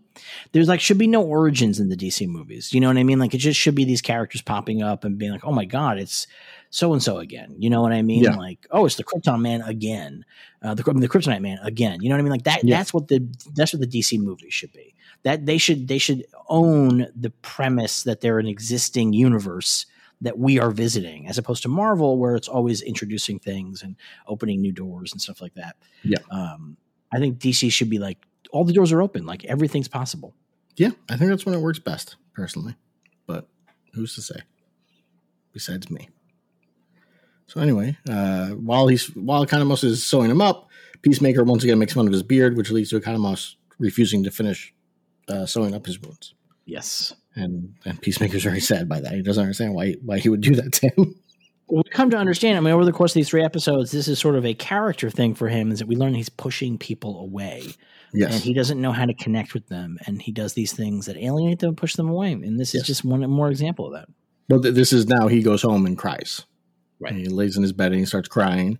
And he's clearly very upset that he killed Rick Flag, which I think is a good little bit. And as he's crying, who should show up but Vigilante, standing outside his window, which forces him to explain that he was not crying. He was doing face exercises, which can look like crying. And based on Vigilante's mask, he knows that he doesn't do them because his mask is so thin. So, I love you get to understand Vigilante a lot in this one moment, because he's like, "You'll teach those to me, right?" Like he totally buys it and then wants to do it. Yeah. It is also, they have a lengthy discussion about whether or not Vigilante's trying to make Peacemaker look at his dick, which leads to a long conversation about who Louis C.K. is and what happened. It's like really pretty 4 minutes of this. It's like goes on for so long. It's really long. I was really shocked at how much time they spent on that. It's like so fucking funny. It's so fucking funny. Now, Vigilante is a real DC character. A great DC character. A great DC character who I think it's important to note has very little to do with the character as seen on the television program Peacemaker. I would say nothing to do with the character. They have really similar costumes and they have the same names. Yes, they both like killing people. Yes. Yeah. Where although this Vigilante makes it very clear that he kills more white people than colored people, so he's not racist. You just said colored people. I cannot. That's what he says. That's what he says. But he is not racist. He does kill more white people. He does love killing people. Yes, he's like, do you think it gives me? And he does that great bit where he's talking about, do you think when somebody murders somebody, or when somebody steals something, or when somebody does graffiti and then I have to kill them, do you think that gives me pleasure? Well, it does. Well, it does. Yes. Yeah. And he also helps clean up Peacemaker's apartment or whatever. And, so it's important to note. I mean, before we go any further, this is Freddie Stroma is the actor. Yes, he previously worked with our beloved John Krasinski in the motion. Oh, no, he worked in a different 13 Hours. Is this the same? No, he worked in the same 13 Hours. He's so in that. He must be a real conservative, according to you. No, I think he was a working man because he also was on a Lifetime TV show and is probably most well known as Cormac McLagan in the Harry Potter movies. That's not a real name of a character. Come on, of course it is. It's a fucking total fucking J.K. Rowling name, Cormac McLagan. He's in 3 Harry Potter movies. Oh, wow. I don't remember him. He is so unbelievably good in this. Yes. It's crazy how good he is. Yeah, he's extremely impressive. He's very, very good. He's really funny. And I think that there's like a really interesting thing to me personally as a person that likes stories like this is there's a kind of a nerd that he is because he plays D&D and stuff like that, but he's not playing him like a simpering nerd ever. No, and I really appreciate that because there's a version of this where somebody plays him more like a simpering nerd or an incel, which is what he is an incel, right? But he's not like angry. Well, he's not an incel. Well, we do find out in an episode that he is not an incel, but right now it seems like he could reasonably be an incel based on this and his restaurant if he was. Yeah. Right. And just Freddie Stroma is, I think, just really incredible. I think also he's in a mask almost all of the time, and his physicality is so relentlessly funny. He's always really funny, but he's funny in a way that he never makes Vigilante not feel like a guy who could kill people. Yes. Yeah. That's hard to do. Yeah. Yeah. And I'm really, really impressed by that. And also, just real quick, Chris Nolan, take note of how you can make it sound like somebody's talking through a mask, but they're still legible. Like we can still understand them. There's some scenes where he's ADR'd. And he's ADR'd almost all the time, I imagine. But like, no, there's some scenes where I think it sounds to me like audio on set, like set audio, and there are some times where it seems pretty ADR to me. Okay. There's a couple of times I mean, that's the magic of movies is you can re-record the dialogue, especially if they got a mask over their face. Yeah, we can still understand them. That's the important thing. Yeah, exactly. But it still sounds like he's talking through a mask, which helps. But so they hang out and then they go and shoot up appliances that he's been saving up for 4 years while Peacemaker's been in prison. I love this sequence. They just go out and bro out in the woods and blow up and shoot these appliances, and they shoot rockets at each other to make explosions they can jump away from. Yeah, they start throwing dynamite at each other. Yeah, so good, so good. Yeah, it's pretty great. They're really good buddies. It's funny because obviously, what's a really interesting element about this relationship is that Peacemaker doesn't quite take Vigilante seriously and thinks that he's cooler than Vigilante, but at the same time likes having him around and feels very free to be himself around this guy. Yeah, yeah. It's like a really fascinating relationship where he definitely is the alpha out of the two of them. And which make clear in the third episode by the end. Yeah. Yes. And it's just really, really delightful, I think, within how they play these characters across. And Adrian is like a little pathetic, but like he's so good natured about it that it's hard to really feel that he's pathetic. Well, he's pathetic, but he's good natured. But he also, I mean, that bit that you said before, where he's like, do I enjoy killing these people? Heck yes, I do. And you can see in Peacemaker's mind being like, that's not something we should enjoy, though. Like, there's something wrong with us that we enjoy this. And right. Well, that's the thing. Is that very interesting too. That's very right. Fun. Vigilante really embraces it, and then Peacemaker forgets that he's trying not to embrace it once they begin blowing things up because he just loves the blowing things up. Yeah, yeah. But blowing things up and killing people, I think, are two different things. That could be the arc of the character in the show. That just because he's not going to kill people anymore doesn't mean that he can't blow shit up real good. Yes. Yeah. There you go. That'll be fun. Meanwhile, Leota is talking to her wife, Kia, that they've got to kind of separate for a little while. They can't be in the same hotel because Harcourt explained to her that it's dangerous to have connections when you're on missions like this. So, and her wife does not take it well, but they're going to make it work. And we'll get more on that a little later. And that is, and then we cut back to Peacemaker and Vigilante, who are now in bed with Amber, the woman that Peacemaker tied up earlier. And they've all had sex, and now they're smoking some weed, which Vigilante will not do. So he's mad very about upset about it. He's like, 3 years ago, I would have killed you both for this. I would have shot you both in the face. Yeah, he's so fucking funny.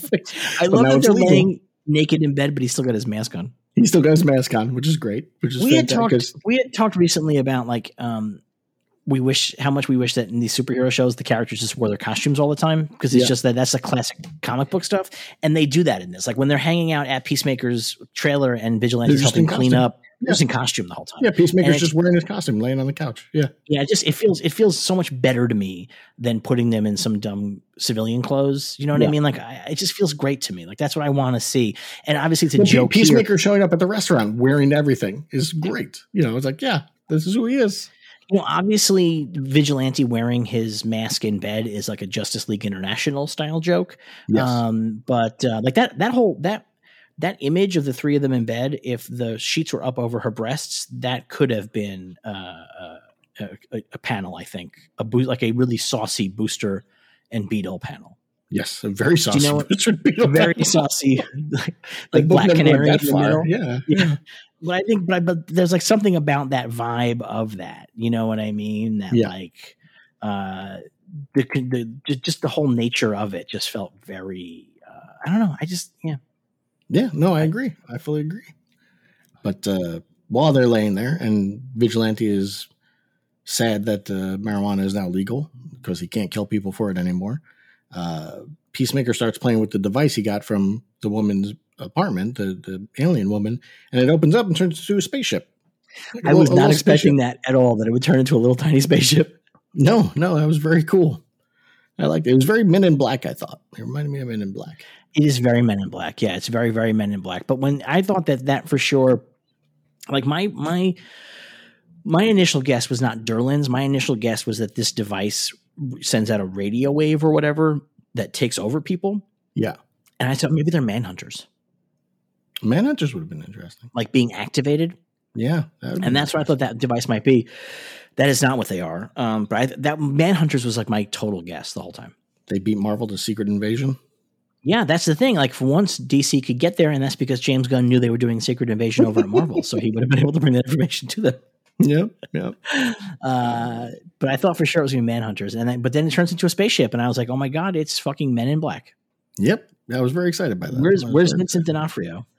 Maybe he'll show up. Maybe he's going to be in every show. He's in every superhero show now. That's the deal. But, and then we cut to prison where Peacemaker's father, Augie, is being put into a room, and he makes a guy get out of his spot, and he says, "This is my spot from like 7 a.m. to 10 p.m. This is where I sit." And then a bunch of dudes come and kneel in front of him and give Nazi salutes and start. It's not just a guy. It's not just a guy. It's a black guy. Yes. That feels really important to the whole thing because he's quite obviously a fucking Nazi. And so he's like hassling this black guy. It's not even clear if this is actually his spot. Like, you know what I mean? Like, well, it's definitely not because it's his first day there. Well, maybe first day, maybe not first day ever. Yes. Yeah, that's true. Do you know what I mean? Yeah. But anyway, the point is that it's very important. It's a black guy because Gunn is really doubling down on how truly racist this guy is. Yes. He is very, very racist. And that is the end of the episode. Is all these guys praising White Dragon on their knees, giving Nazi salutes. And I imagine that's going to come into play later in the season. I imagine that this is part of the main storyline, yes. or perhaps not, because James Gunn has been dropping hints that this is that they're gearing up to the second season. That would be incredible because the Suicide Squad. I'll just say it tanked. Yes, it tanks so fucking hard. But again, Gunn claims that it was the biggest DC thing on HBO Max. I believe him, and that makes me really happy because I really like that movie. I do too. I love it. So, and it was very well reviewed, which is also very helpful for them. You know, so and I mean they did this show, and he also said he's got other shows in the works with them. So, unbelievable. Yeah, what a time to be alive. What a coup for DC to get James Gunn. When Marvel dropped him for 6 months or however long that was before Marvel came back to their senses and like, oh, this is a bad idea. I mean, there's like a universe where he never came back to Marvel and he's just running DC now. Yeah. That'd be very interesting. And, because I do think he's the kind of guy that would understand that this does not work for every character. Right. You can't do Superman like this. You can't have Superman be this Right. outlandish and crazy, like, with the language and nudity and whatnot. But who knows? Who knows? And now we move on to the third episode, Better Goff Dead. So these titles are so technically not good, but I love them. They're so good. I love them. I'm always good for a pun. We open up at the headquarters as Peacemaker, Harcourt, and Leota, and Economos and Myrn. Everybody's there. They're preparing for a stakeout. They're loading up the truck, and Vigilante is hiding behind a dumpster as they discuss Homunculi. So fucking amazing. This is where Doll Man comes in. Yep. Fucking Doll Man. Not even the Atom. Doll Man. Doll Man. That is wild. Doll Man canon. Batmite canon. I mean, what Earth is Doll Man from? Is Doll Man Earth 2? I mean, I don't. This is your general. My buddy Todd. Yeah, my buddy Todd would know for sure what Earth Doll Man would be part of. He's a quality guy. He was not a DC guy. DC bought him. Yeah.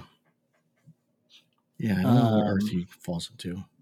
Although, Peacemaker's not Earth 2. He wouldn't have been Earth 2 back in the day either. So, yeah, I don't really know. He was he was Earth 2 pre-Crisis. Okay, there you go. Doll Man was Earth 2, but he's now New Earth in post-Crisis, and I don't know what he is now. I don't know what. Yeah, they're all New Earth now. Or now they're Earth Prime is the setup. Earth Prime? Or Prime Earth. Sometimes it's Prime Earth, sometimes it's Earth Prime. Yeah, because we haven't even mentioned this, but Peacemaker is the character that the comedian in Watchmen is based on.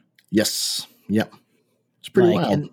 And it makes a lot of sense, right? I mean, like when you watch this show, you can feel all of the layers of commentary on top of each other, all folding in on top of each other. Yeah. There's a part of me that wonders if at some point Vigilante was going to be the question, if that had ever been thought of, like if you had considered that at some point, like to keep it with the Charlton characters or not.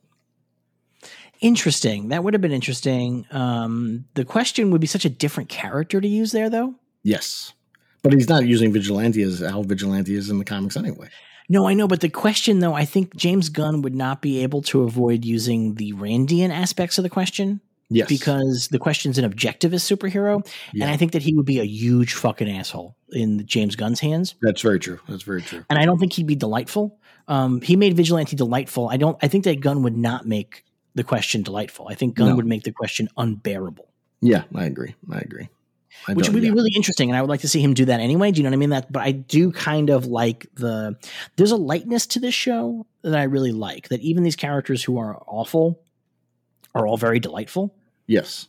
None of them are like grinding your teeth jerks or whatever. And that I think really goes so far for me. Like the closest to that is Economos, and he keeps getting pushed back down. Like they keep slapping him back down every time he starts being like that.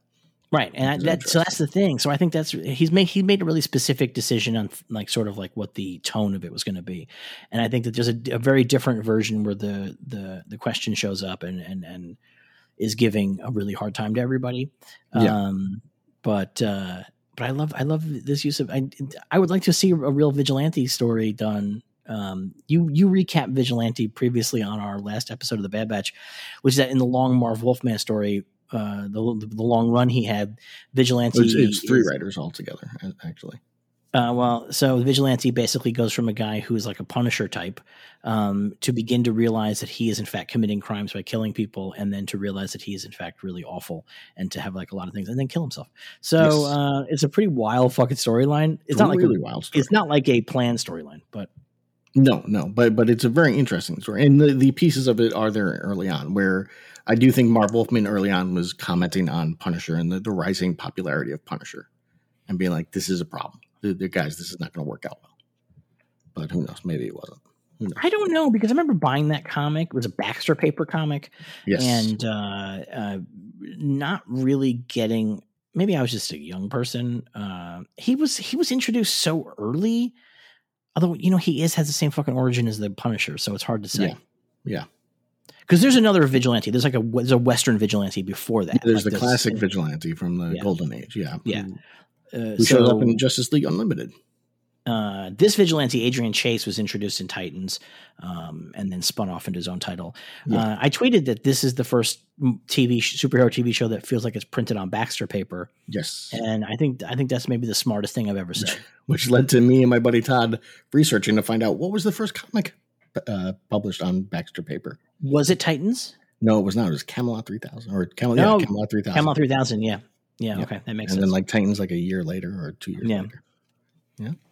God, that was great. For those at home who don't know what Baxter paper is, it was a thicker stock paper in the 1980s that was used for, I don't want to say prestige comics, but it was used for adult comics by DC, or comics that had like more adulty themes. So that you would, I think the premise was that they wanted to make comics that like adults could buy and not feel like, because comic book paper is like newsprint paper essentially. And back then, that's what it wouldn't feel like cheap. It wouldn't feel like cheap comic book paper. Yeah. And so that it might feel a little bit more elevated with the aging audience. It was trying to make it classier for the aging audience. Also, Baxter paper held color better. They could do better colors and stuff like that. It was a real improvement. I really like Baxter paper, but nobody uses it anymore. Dark Knight Returns was not on Baxter paper, which is interesting. Yeah, well, that was like square bound. It was like a whole different printing process. They were playing with all these printing processes at the time.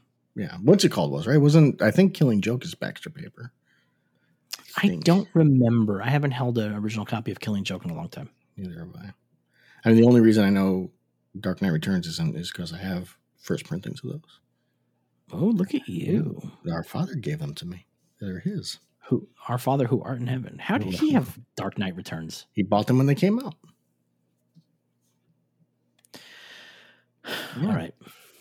He read about it in the Times or whatever. It's like, oh, I got to check it out. Let's not forget our. They're really first printings. Yeah. All right, what's happening on Peacemaker? All right, so they're packing up and they're talking about homunculi, and then Vigilante comes out and he wants to hang out with them, but they won't let him. And there's a conversation about whether or not he's the therapist, which I greatly enjoyed.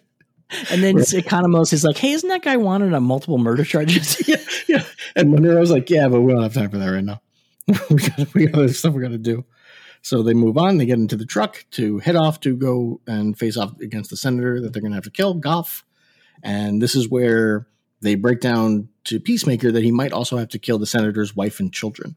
Right. And Peacemaker is very uncomfortable with this because one kid is attractive, the other one is not attractive. So he's okay with killing the unattractive kid. But he's not. He has a whole conversation about butt babies. About butt babies and how he thought he was a butt baby until he was 14 because his older brother told him he was a butt baby. Is that setting something up? The older brother? Or the butt baby? That's the setting. The older brother. Is that setting up another character to show up and do there's got to be. Stuff? Right? I mean, I don't see Gunn dropping in by the way of an older brother and having his father be a part of the story and not having the brother pop in some way. Right? I don't know. Yeah. That's my feeling on it. Anyway, as they're going through the files and Leota is showing the files on her Apple, on her MacBook, a vagina shows up on the screen. And they're all very surprised by this. And it is Leota's wife. It's her vagina, as we learn. And this gives DC nudes. They're sending nudes back and forth because they're separated during all of this. And they're trying ways to keep things fresh, which is a very healthy thing for a relationship. But you probably shouldn't show it to Peacemaker. That may not be the best idea, or the rest of your team. Do not show it at work, but yes, WhatsApp just puts it on the screen. Doesn't even ask her for permission. Yeah. And this now gives DC another one-up on Marvel in that DC movies have now shown 2 penises and 1 vagina. So good for them. Oh, good for them. Yeah. Catch up, Marvel. Where you at? But they get back on track and they get to the senator's house where we get to see the senator with his family, and they seem like a nice, normal family until they get into the house away from their bodyguard. There are 2 bodyguards, one normal bodyguard and the other one judo master, who Peacemaker is very excited about because he's so small. He's like, what's he going to protect him from? Lucky Clovers, right? Isn't that what he says? Shooting stars and Lucky Clovers? Yeah, exactly. He does the leprechaun thing. The leprechaun, because he's wearing all green and he's short. And but once the family gets into the house away from their bodyguards, they suddenly get real weird and creepy. They walk around like zombies almost. And so they know something's up, but he couldn't get a shot. That was the whole goal, was to shoot them and he could not, which leads to a long, all night, in theory, discussion about Berenstain Bears versus Berenstain Bears, which is the one gag I did not like in the episode. Didn't like it. I want to talk about Judo Master a little bit. Well, should we wait till we get to Judo Master doing stuff, or? I don't know. I want to talk about Judo Master's origin, like his story in the comics, because it's so fucking racist. It's like next level. Yes.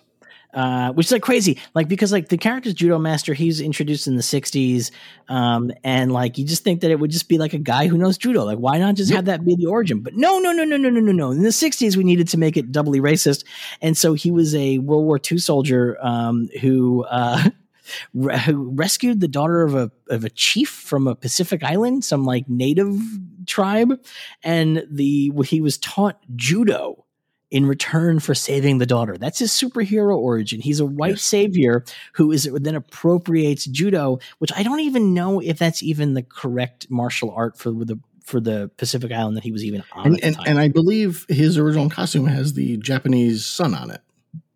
Right? The Japanese it has sun flag on it. And he's all over the place. He's all over the place. And he's a white guy though. Like it's like really crazy. There eventually ends up being a Japanese judo master.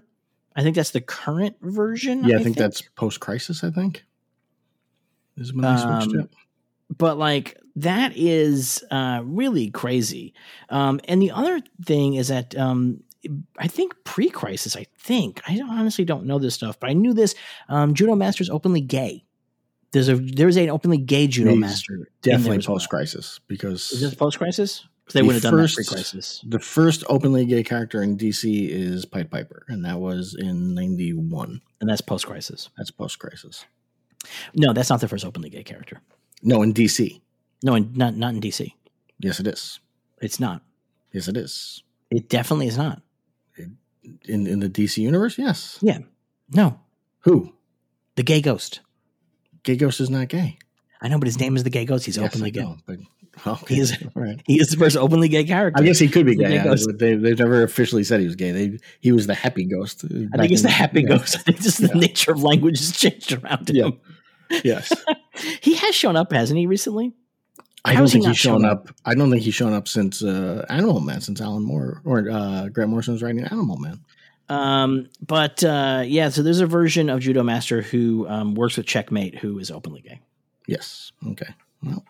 So Gunn seems to be pulling a lot of these characters from Checkmate, Suicide Squad, Peacemaker adjacent worlds. Yes. He's not pulling from way outside of those. No, he's staying within his lane of what Suicide Squad would play around in that universe.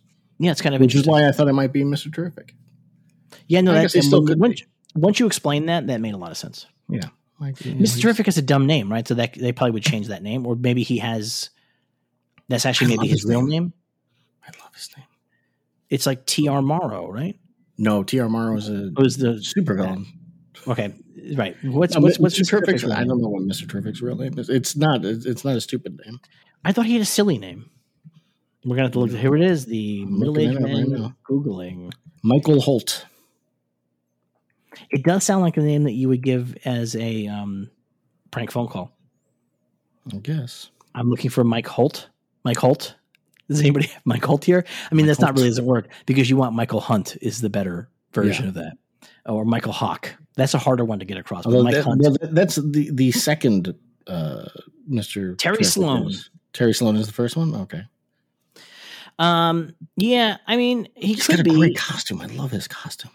I don't see this guy wearing a fair play on his chest, though. No, neither do I. But I love it. Clemson Mern is a real weird fucking name, so I really am curious if that's going to end up meaning something. I don't know. I would think it will. Who knows?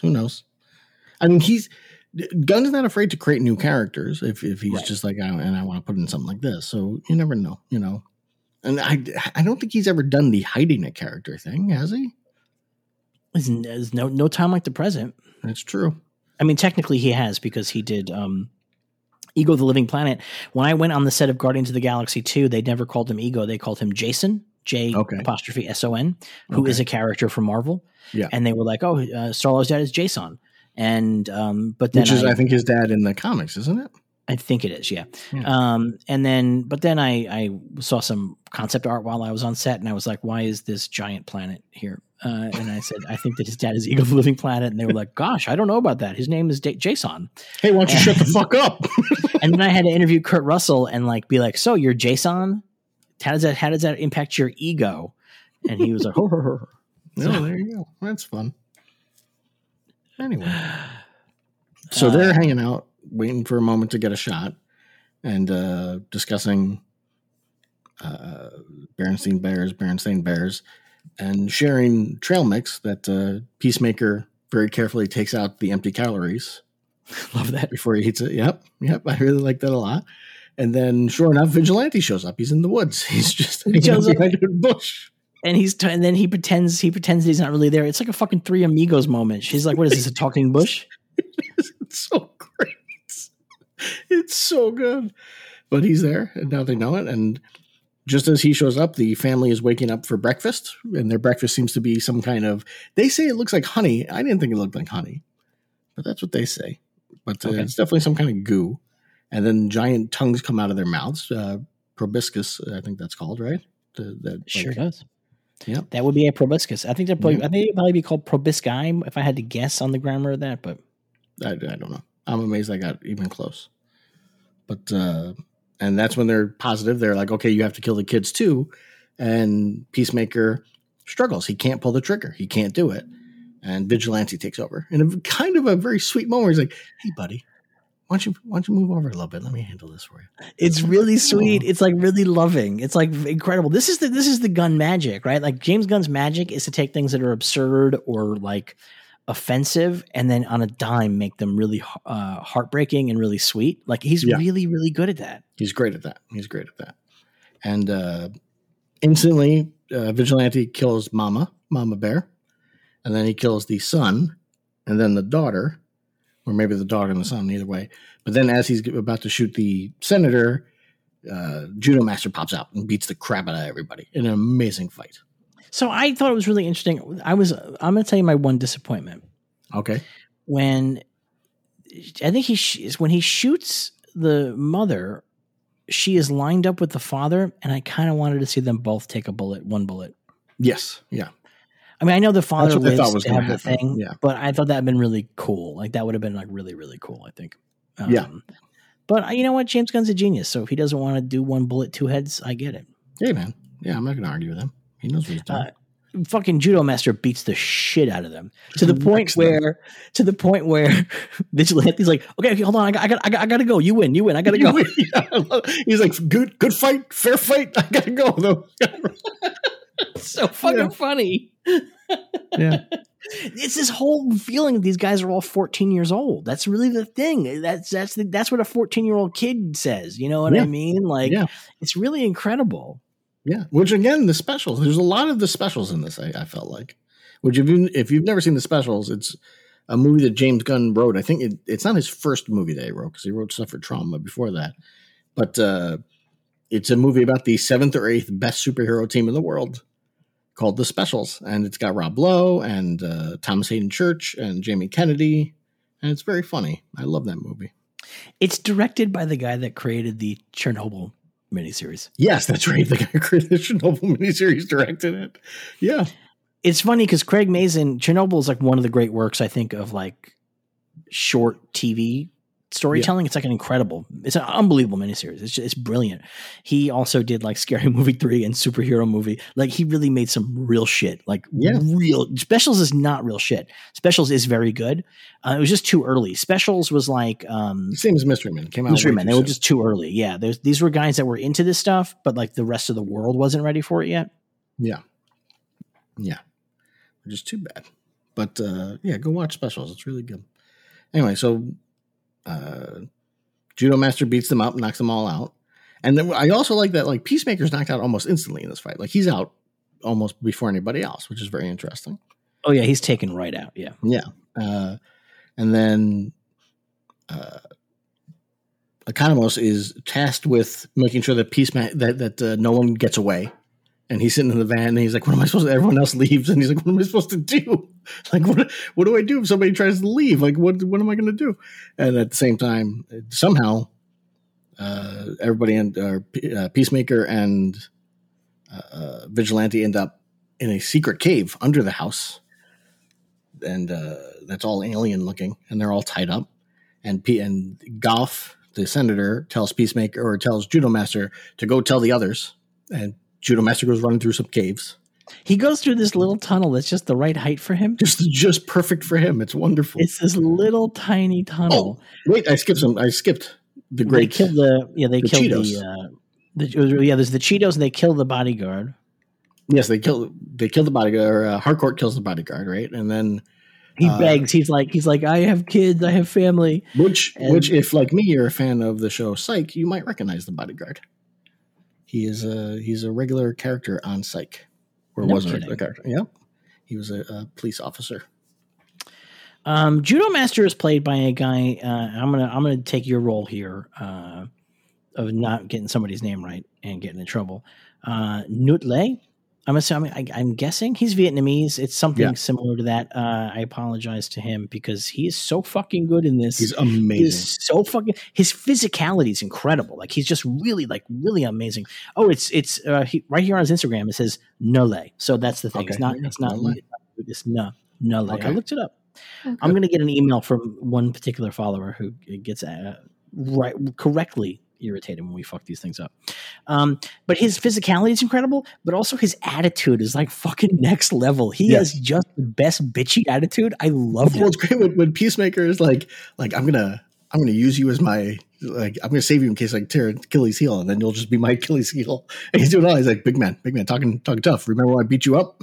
It's like, it's real good, and I love it because they're going back and forth, and then Peacemaker's like, "What do you got? You got Flaming Hot Cheetos?" He's like, "Yeah."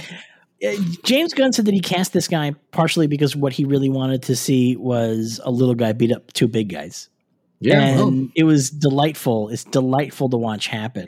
And he's just really, really terrific. It's not the classic Judo Master costume, but I think it feels... I don't like the costume, personally. I don't like it that much, but it feels like a costume from DC Comics, frankly. It's all one color. I'm never a fan of one color costumes. It is my thing. It's like, well... Yeah, no, I get that. You know, it's just green. But there's something about the design of it that it feels like a real DC costume to me. Yes, it does. I mean, yeah. It does not pop out as like, this doesn't fit the universe. Right. Or not even the universe, not in the DCEU, but it feels like, I was like, is this an iteration of the costume that this character had one time that I'm not familiar with? Yeah. Do you know what I mean? Like, because it really... I don't know how to best describe what it is about it, but the way that the helmet works and stuff like that, it just feels like a real 1980s DC Comics. It does, yeah. Costume. Yeah, it's the armbands, but like his arms are also exposed. He's wearing like a it's stuff like that. Yeah, that's exactly what it is. It really does have those elements. Because the arm's exposed with the armbands, and then it really does. Yeah, it looks good, except for the color. Could use more color. Would like to see a pop of color. Yeah. But anyway, Judo Master hits Peacemaker with some Cheetos, which leads to the question, what do they make Cheetos out of? He does a good kick with one of the Cheetos to his face. Right into his face. It's so good. It's so good. And then he runs off. And then Goff comes out and tells him to go warn everybody, and he runs off, which leads to Economos having to chase after him in a little car chase and whatnot. Meanwhile, Goff is torturing Vigilante to get information from Peacemaker, and Peacemaker is like, just do it. I love it. I love what you're doing. And Vigilante's like, can you just tell him something? Like, can you please? He puts jumper cables on Vigilante's nuts and starts electrocuting him. This guy sells it, man. He really sells it. It's really good. And Peacemaker's just like, is that all you got? Is that it? Is that what you're gonna do? he takes Vigilante's mask off, and Vigilante starts contorting his face constantly so that nobody can point him out in a lineup. This is one of my favorite. That's a Superman joke. Is it? There's a Silver Age story where somebody explains, or Superman explains, that he's constantly contorting his face at super speed so that nobody can take a picture of him and identify him as Clark Kent. Well, that's older than a Superman joke. That's a Jay Garrick Golden Age joke. Jay Garrick did that in the Golden Age too? He's constantly vibrating his face so that people can't see his face. Incredible. So this is James Gunn pulling into the deep history of absurd comic books. I thought it was because it connects later to other things they talk about, just things he read on the internet was the idea. Because he also says that you can't stand without a pinky toe. Well, yeah, no, that too. I think he does these jokes, but that felt to me like a real fucking silver golden age joke. Because that is definitely a thing they've explained in certain Silver Age stories, why you can take pictures of Superman and nobody ever realizes it is Clark Kent. Yeah. And that's like one of the explanations they came up with. Clark Kent, he's always moving his face at super speed. And I didn't know that was a Jay Garrick thing, but that's also a Jay Garrick thing. He vibrates his face so that people can't recognize him. It's incredible. Yeah. Yeah, I've always liked it. The same as how Barry Allen vibrates his vocal cord so that people won't recognize his voice. James Gunn, a real one. He is. He knows his stuff. There's no arguing that. But anyway, as Vigilante's being tortured, Harcourt and the gang are upstairs trying to find them, and they figure out that they're underground, and then find a secret door that is blocked by some kind of rock shield, like see-through rock shield. I don't know what it is. It's not a rock shield. It's a chitinous thing. It's a sphincter. It's a chitinous sphincter that's obviously created by insects. Yeah. Yeah. So it's some kind of alien insectoid thing. Yes. And they're up there, and then they pull out some fancy Argus tech, which I was very excited to hear Argus. Well, they said Argus before in these, haven't they, or no? I don't think so. No? Not in the show, but I thought in Suicide Squad. Maybe. I don't remember. But where is it? Why is it not in my notes? Oh, boy. Oh, here. Yeah, Myrn pulls out the stuff, and he gives it to Leota, and he's like, just stick it on, and we'll be able to blow it up. And she licks it for some reason. Funny. And finds it quite disgusting. And they're like, why would you lick it? She's like, I thought it was like an envelope. We're like, no, it's an adhesive. Just put it on there. That's it. Which is great. Which I also wonder if that's why it doesn't work right away. Is that her saliva is blocking it in some fashion. Was wondering that too, that she had like fucked it up. Yeah, yeah. But sure enough, as that's happening, Economos smashes into Judo Master's car. Judo Master listening to some K-pop, by the way. And smashes into Judo Master's car, and Judo Master is crawling away. He's badly injured, crawling away, when Economos comes up and beats him with a crowbar until he's unconscious. So, I wasn't clear if he was dead or unconscious, but James Gunn has said that the character shows up later on in the series, that he loved this actor so much. In the after the credits in the late continuing the season in Peacemaker, you see him in there. So yes, right, yeah, but it does at the moment seem like he might be dead. Yeah, it definitely is shot in the Economos just busted this guy's skull wide open and his brain just spilled out. Yeah, and he's pretty excited about it. And meanwhile, Goff is cutting off Vigilante's pinky toe with a very dull blade. Very dull blade. It's really gross. It's really quite surprising, quite violent.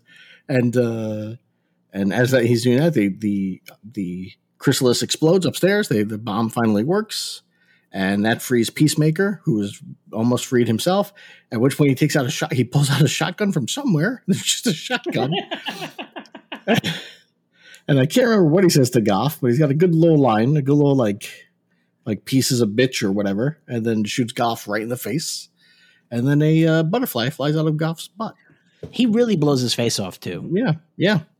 He blows his face off all the way. It's pretty crazy. Yeah, it's pretty. It's not quite as Pete Davidson of a moment, but it's up there. It's worth noting that James Gunn did a Q&A on Twitter this weekend and said that there is just blood on the toe. That's all there is. Really? There's no looks so much worse thing. It's just blood on the toe. But like you shoot it, much worse. I think it's the pinky toe itself is weird looking anyway, and then you put blood on it. I think your brain fills in a lot of gaps. Yeah, that's pretty gross looking. So maybe Vigilante's just got gross feet. But anyway, a butterfly flies out of Goff, at which point Peacemaker goes, "Oh, Project Butterfly." He figures it out. Yep. And then Harcourt and Myrn and Leota come downstairs to see them down there. And but before they get down there, Vigilante gets his mask back on because he's very worried about that.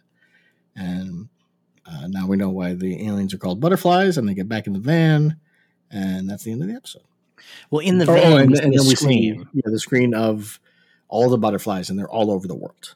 And there's a lot of them. There's a whole lot of them. Yeah, and so that's sort of why they did the first 3, because at the end of 3, we now have the actual mission stakes given to us. Yeah.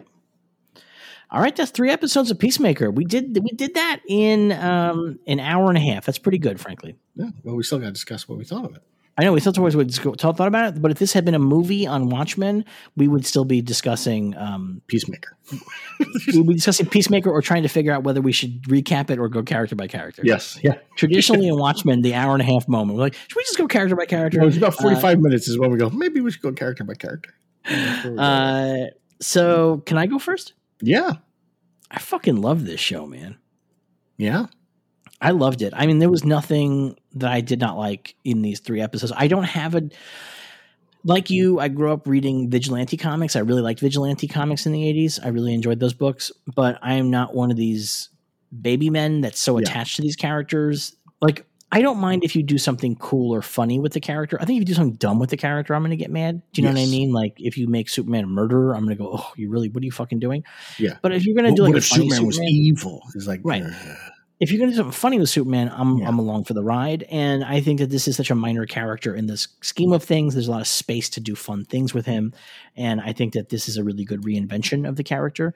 I think that this iteration of Peacemaker is really great too. Here's the thing on it. And this is something I think James Gunn gets that a lot of other filmmakers, because James Gunn clearly comes from these things with a place of love for these characters. He did it with Guardians of the Galaxy. He does it with this. And it's a matter of, yes, Vigilante, and this is not like Vigilante in the comics, but they have the same through line. He murders anyone committing crimes, and he enjoys it. And perhaps at some point, Vigilante in the show will realize that that's a problem with him. I don't think so. I think he's just a maniac. I don't think so either. They have a conversation about, like, does that make me sound like a maniac? And it's like, yes, it definitely makes you sound like a maniac. Yes. But who knows? I mean, we don't know how long this is going to go for. And what Gunn has planned. But I mean, Peacemaker is definitely realizing that his entire thing of I'll kill anyone, man, woman, or child for peace is not, he doesn't feel that way anymore. He's changing. Right. The killing of what's his face from Suicide Squad, Rick Flag. Rick Flag has affected him greatly. And yeah, I mean, I think that, as you say, Gunn approaches these characters from a place of love, not just of the original characters, but also of the characters that he's writing. That's, I think, the other piece of it. He's not making fun of Vigilante. Vigilante is funny, but he's also sad and weird in a relatable way. Yeah. And there's an interesting bit, too, that tells us a little bit about his past, where somebody says, like to Vigilante, maybe I'll just go and kill your family. He's like, too late. It's like, oh, his family's dead. Someone murdered his family. Which is what happened in the comics. Yeah, that's his origin in the comics. He has the Punisher origin. He's a DA in the comics, and a mobster kills his family. Yeah. I mean, like, it's, it is, this version of Vigilante is a lot of fun. I think it's really crazy that the costume is so accurate. It is crazy accurate, except for it's just not a yellow belt. That's the only thing that's missing. Yeah, it's like really wild they went that accurate with the costume. But it's a great costume. So I Peacemaker's costume is comic accurate as well. Yeah. Yeah, it's pretty interesting. But I just loved every bit of this. I think that this team is really great. These actors really work well together. I enjoy watching them bounce off of each other. And we talked about this on The Bad Batch, but like, this came out the same week as a Robert Rodriguez directed episode of the Book of Boba Fett, and like the Judo Master fight, I mean, like, it's not even close to being in the same universe as what's in Book of Boba Fett. There's garbage on that show. Yeah. The action on this is like fucking terrific. Yeah. Yeah. The fight in the first episode is great. The fight in the third episode is great. Yeah. It's crazy because Gunn is such a great filmmaker that he understands when to make the action be funny, when to make the action hurt, when to make the action like make you a little bit nervous and tense. Like, he really is able to do that. He's a master of the tones, and he is. It's pretty incredible to watch him operate like in this style over the course of long form storytelling. Yes, I agree. This is a whole motion picture's worth of stuff in these 3 episodes. Yes. Yeah. And he manages to create such an incredible amount of tonal variance that feels really natural and really good and really delightful. I do wonder how the DC hardcore Snyder people are taking this. I can't imagine Not well. Because there's no fun in their stuff. It's a hard weekend for them. a hard weekend. Very hard for them. It's very hard. Yeah, but this show is so excellent. I'm very curious what the butterflies are. Like, we both had our own theories, and then they were revealed, and we still don't know what they are. Still don't know what they are. I guess they could still be manhunters in some fashion, right? I can't imagine you do manhunters with. You go that far with it, yeah. My latest theory is that it's the Insect Queen. That's my new theory. Is that a character that is adjacent to Suicide Squad? It's a character that's very weird because the original Insect Queen was Lana Lang in the pre-crisis years. And then post-crisis, they were like, well, we're not going to use Lana Lang as Insect Queen, but we'll still have an Insect Queen. It'll be somebody else. And they just made her like a villain because Lana Lang was like I think a hero as Insect Queen. And then they made a new one that's a villain that like is part insect and controls insects, people, and stuff. So I don't know. I don't know how often that character shows up in the comics. But that's my ongoing theory at this point, since I'm pretty sure it's not Derlin. That could work. I mean, I do, but it's not a character that is a Suicide Squad adjacent character, and he's been really good about keeping these characters Suicide Squad adjacent. He has. I do agree with that, but I don't know. I don't like. My knowledge of Suicide Squad is more limited than some other areas of DC. Right. So I can't speak too heavily on that. You know, I'm looking up Insect Queen here in the latest version of her in New Earth. That feels pretty reasonable. Yeah, that's what I'm saying. Yeah. Yeah.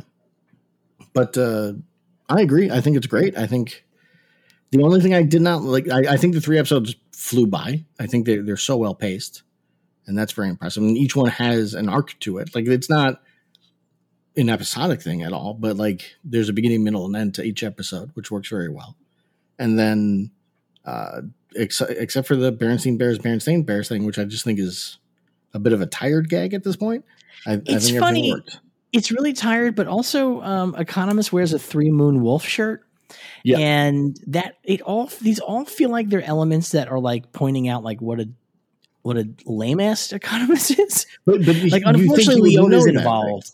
That's the thing, is he doesn't know about it. That's actually a good point. Yeah, you're right. He's the one who's like, no. I felt if he was really brought it up, I'd be like, yeah, okay. I felt it was a huge burn to the internet to put him in a 3 Wolf Moon shirt. Maybe, yeah. Or just goofing on that stuff. I don't know.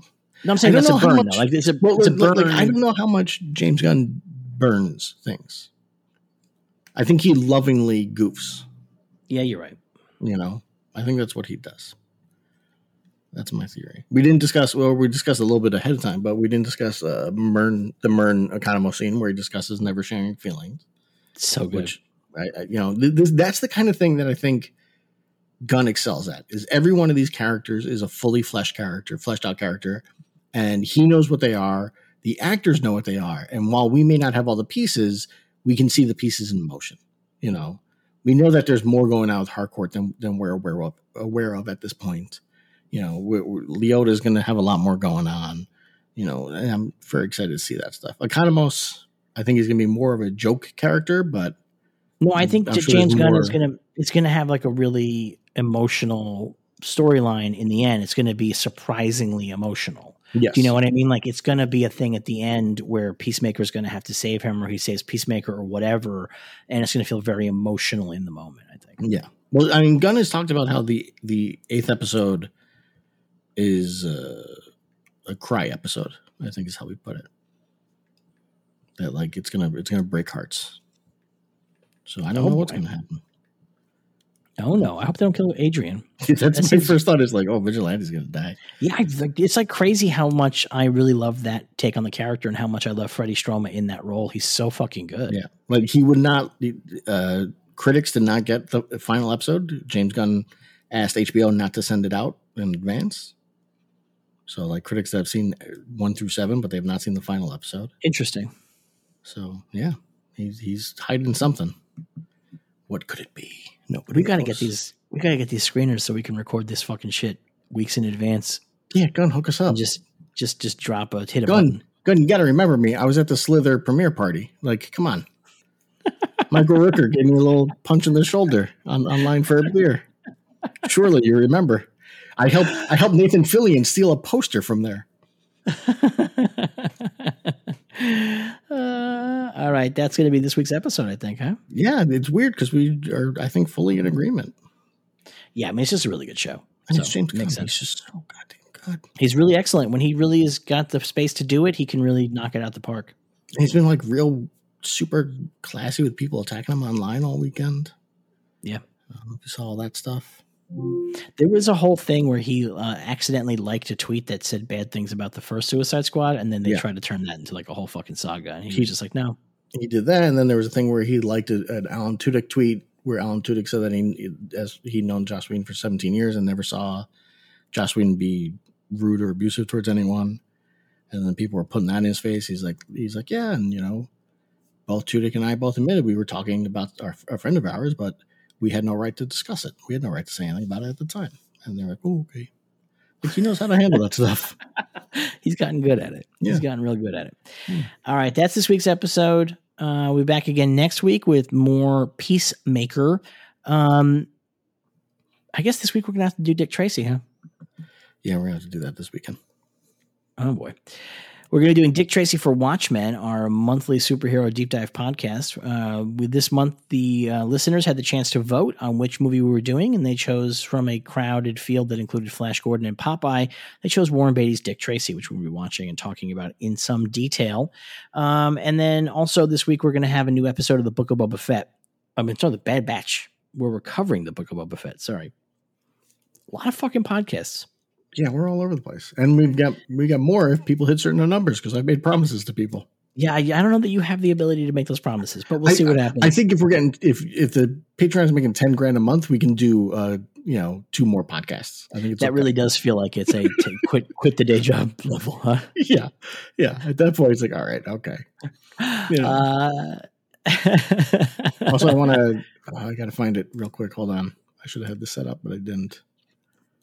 Although I should probably do this on Bad Batch, but I'll do it here too. We're going to do it on Bad Batch. Don't do it here. Okay. Do it on Bad Batch. I want to include the image in the show notes. It's such a great drawing. I love it so much. Yeah, we got our first fan art from the Bad Batch, and it's really terrific, and it was very delightful. And I'm excited to share it with you guys on that episode of the Bad Batch. If you don't subscribe at the Patreon, www.patreon.com/cinemasanga, SANGHA, you won't be able to see this incredible picture that one of our fans drew. So that's a good reason to subscribe. For just $1 a month, you get the Bad Batch. For $5 a month, you get the Bad Batch and also Watchmen. So definitely consider doing that. Derek, where can they find you on the internet? Did I lose you? Good timing, because it's right here at the very end of the episode. Derek has where did you go? I was here. You were muted. I could see that you were muted on the thing. Was I? Yeah, you muted yourself. I didn't think I did. Because I didn't unmute myself. I don't know what happened. Derek, where can they find you on the internet?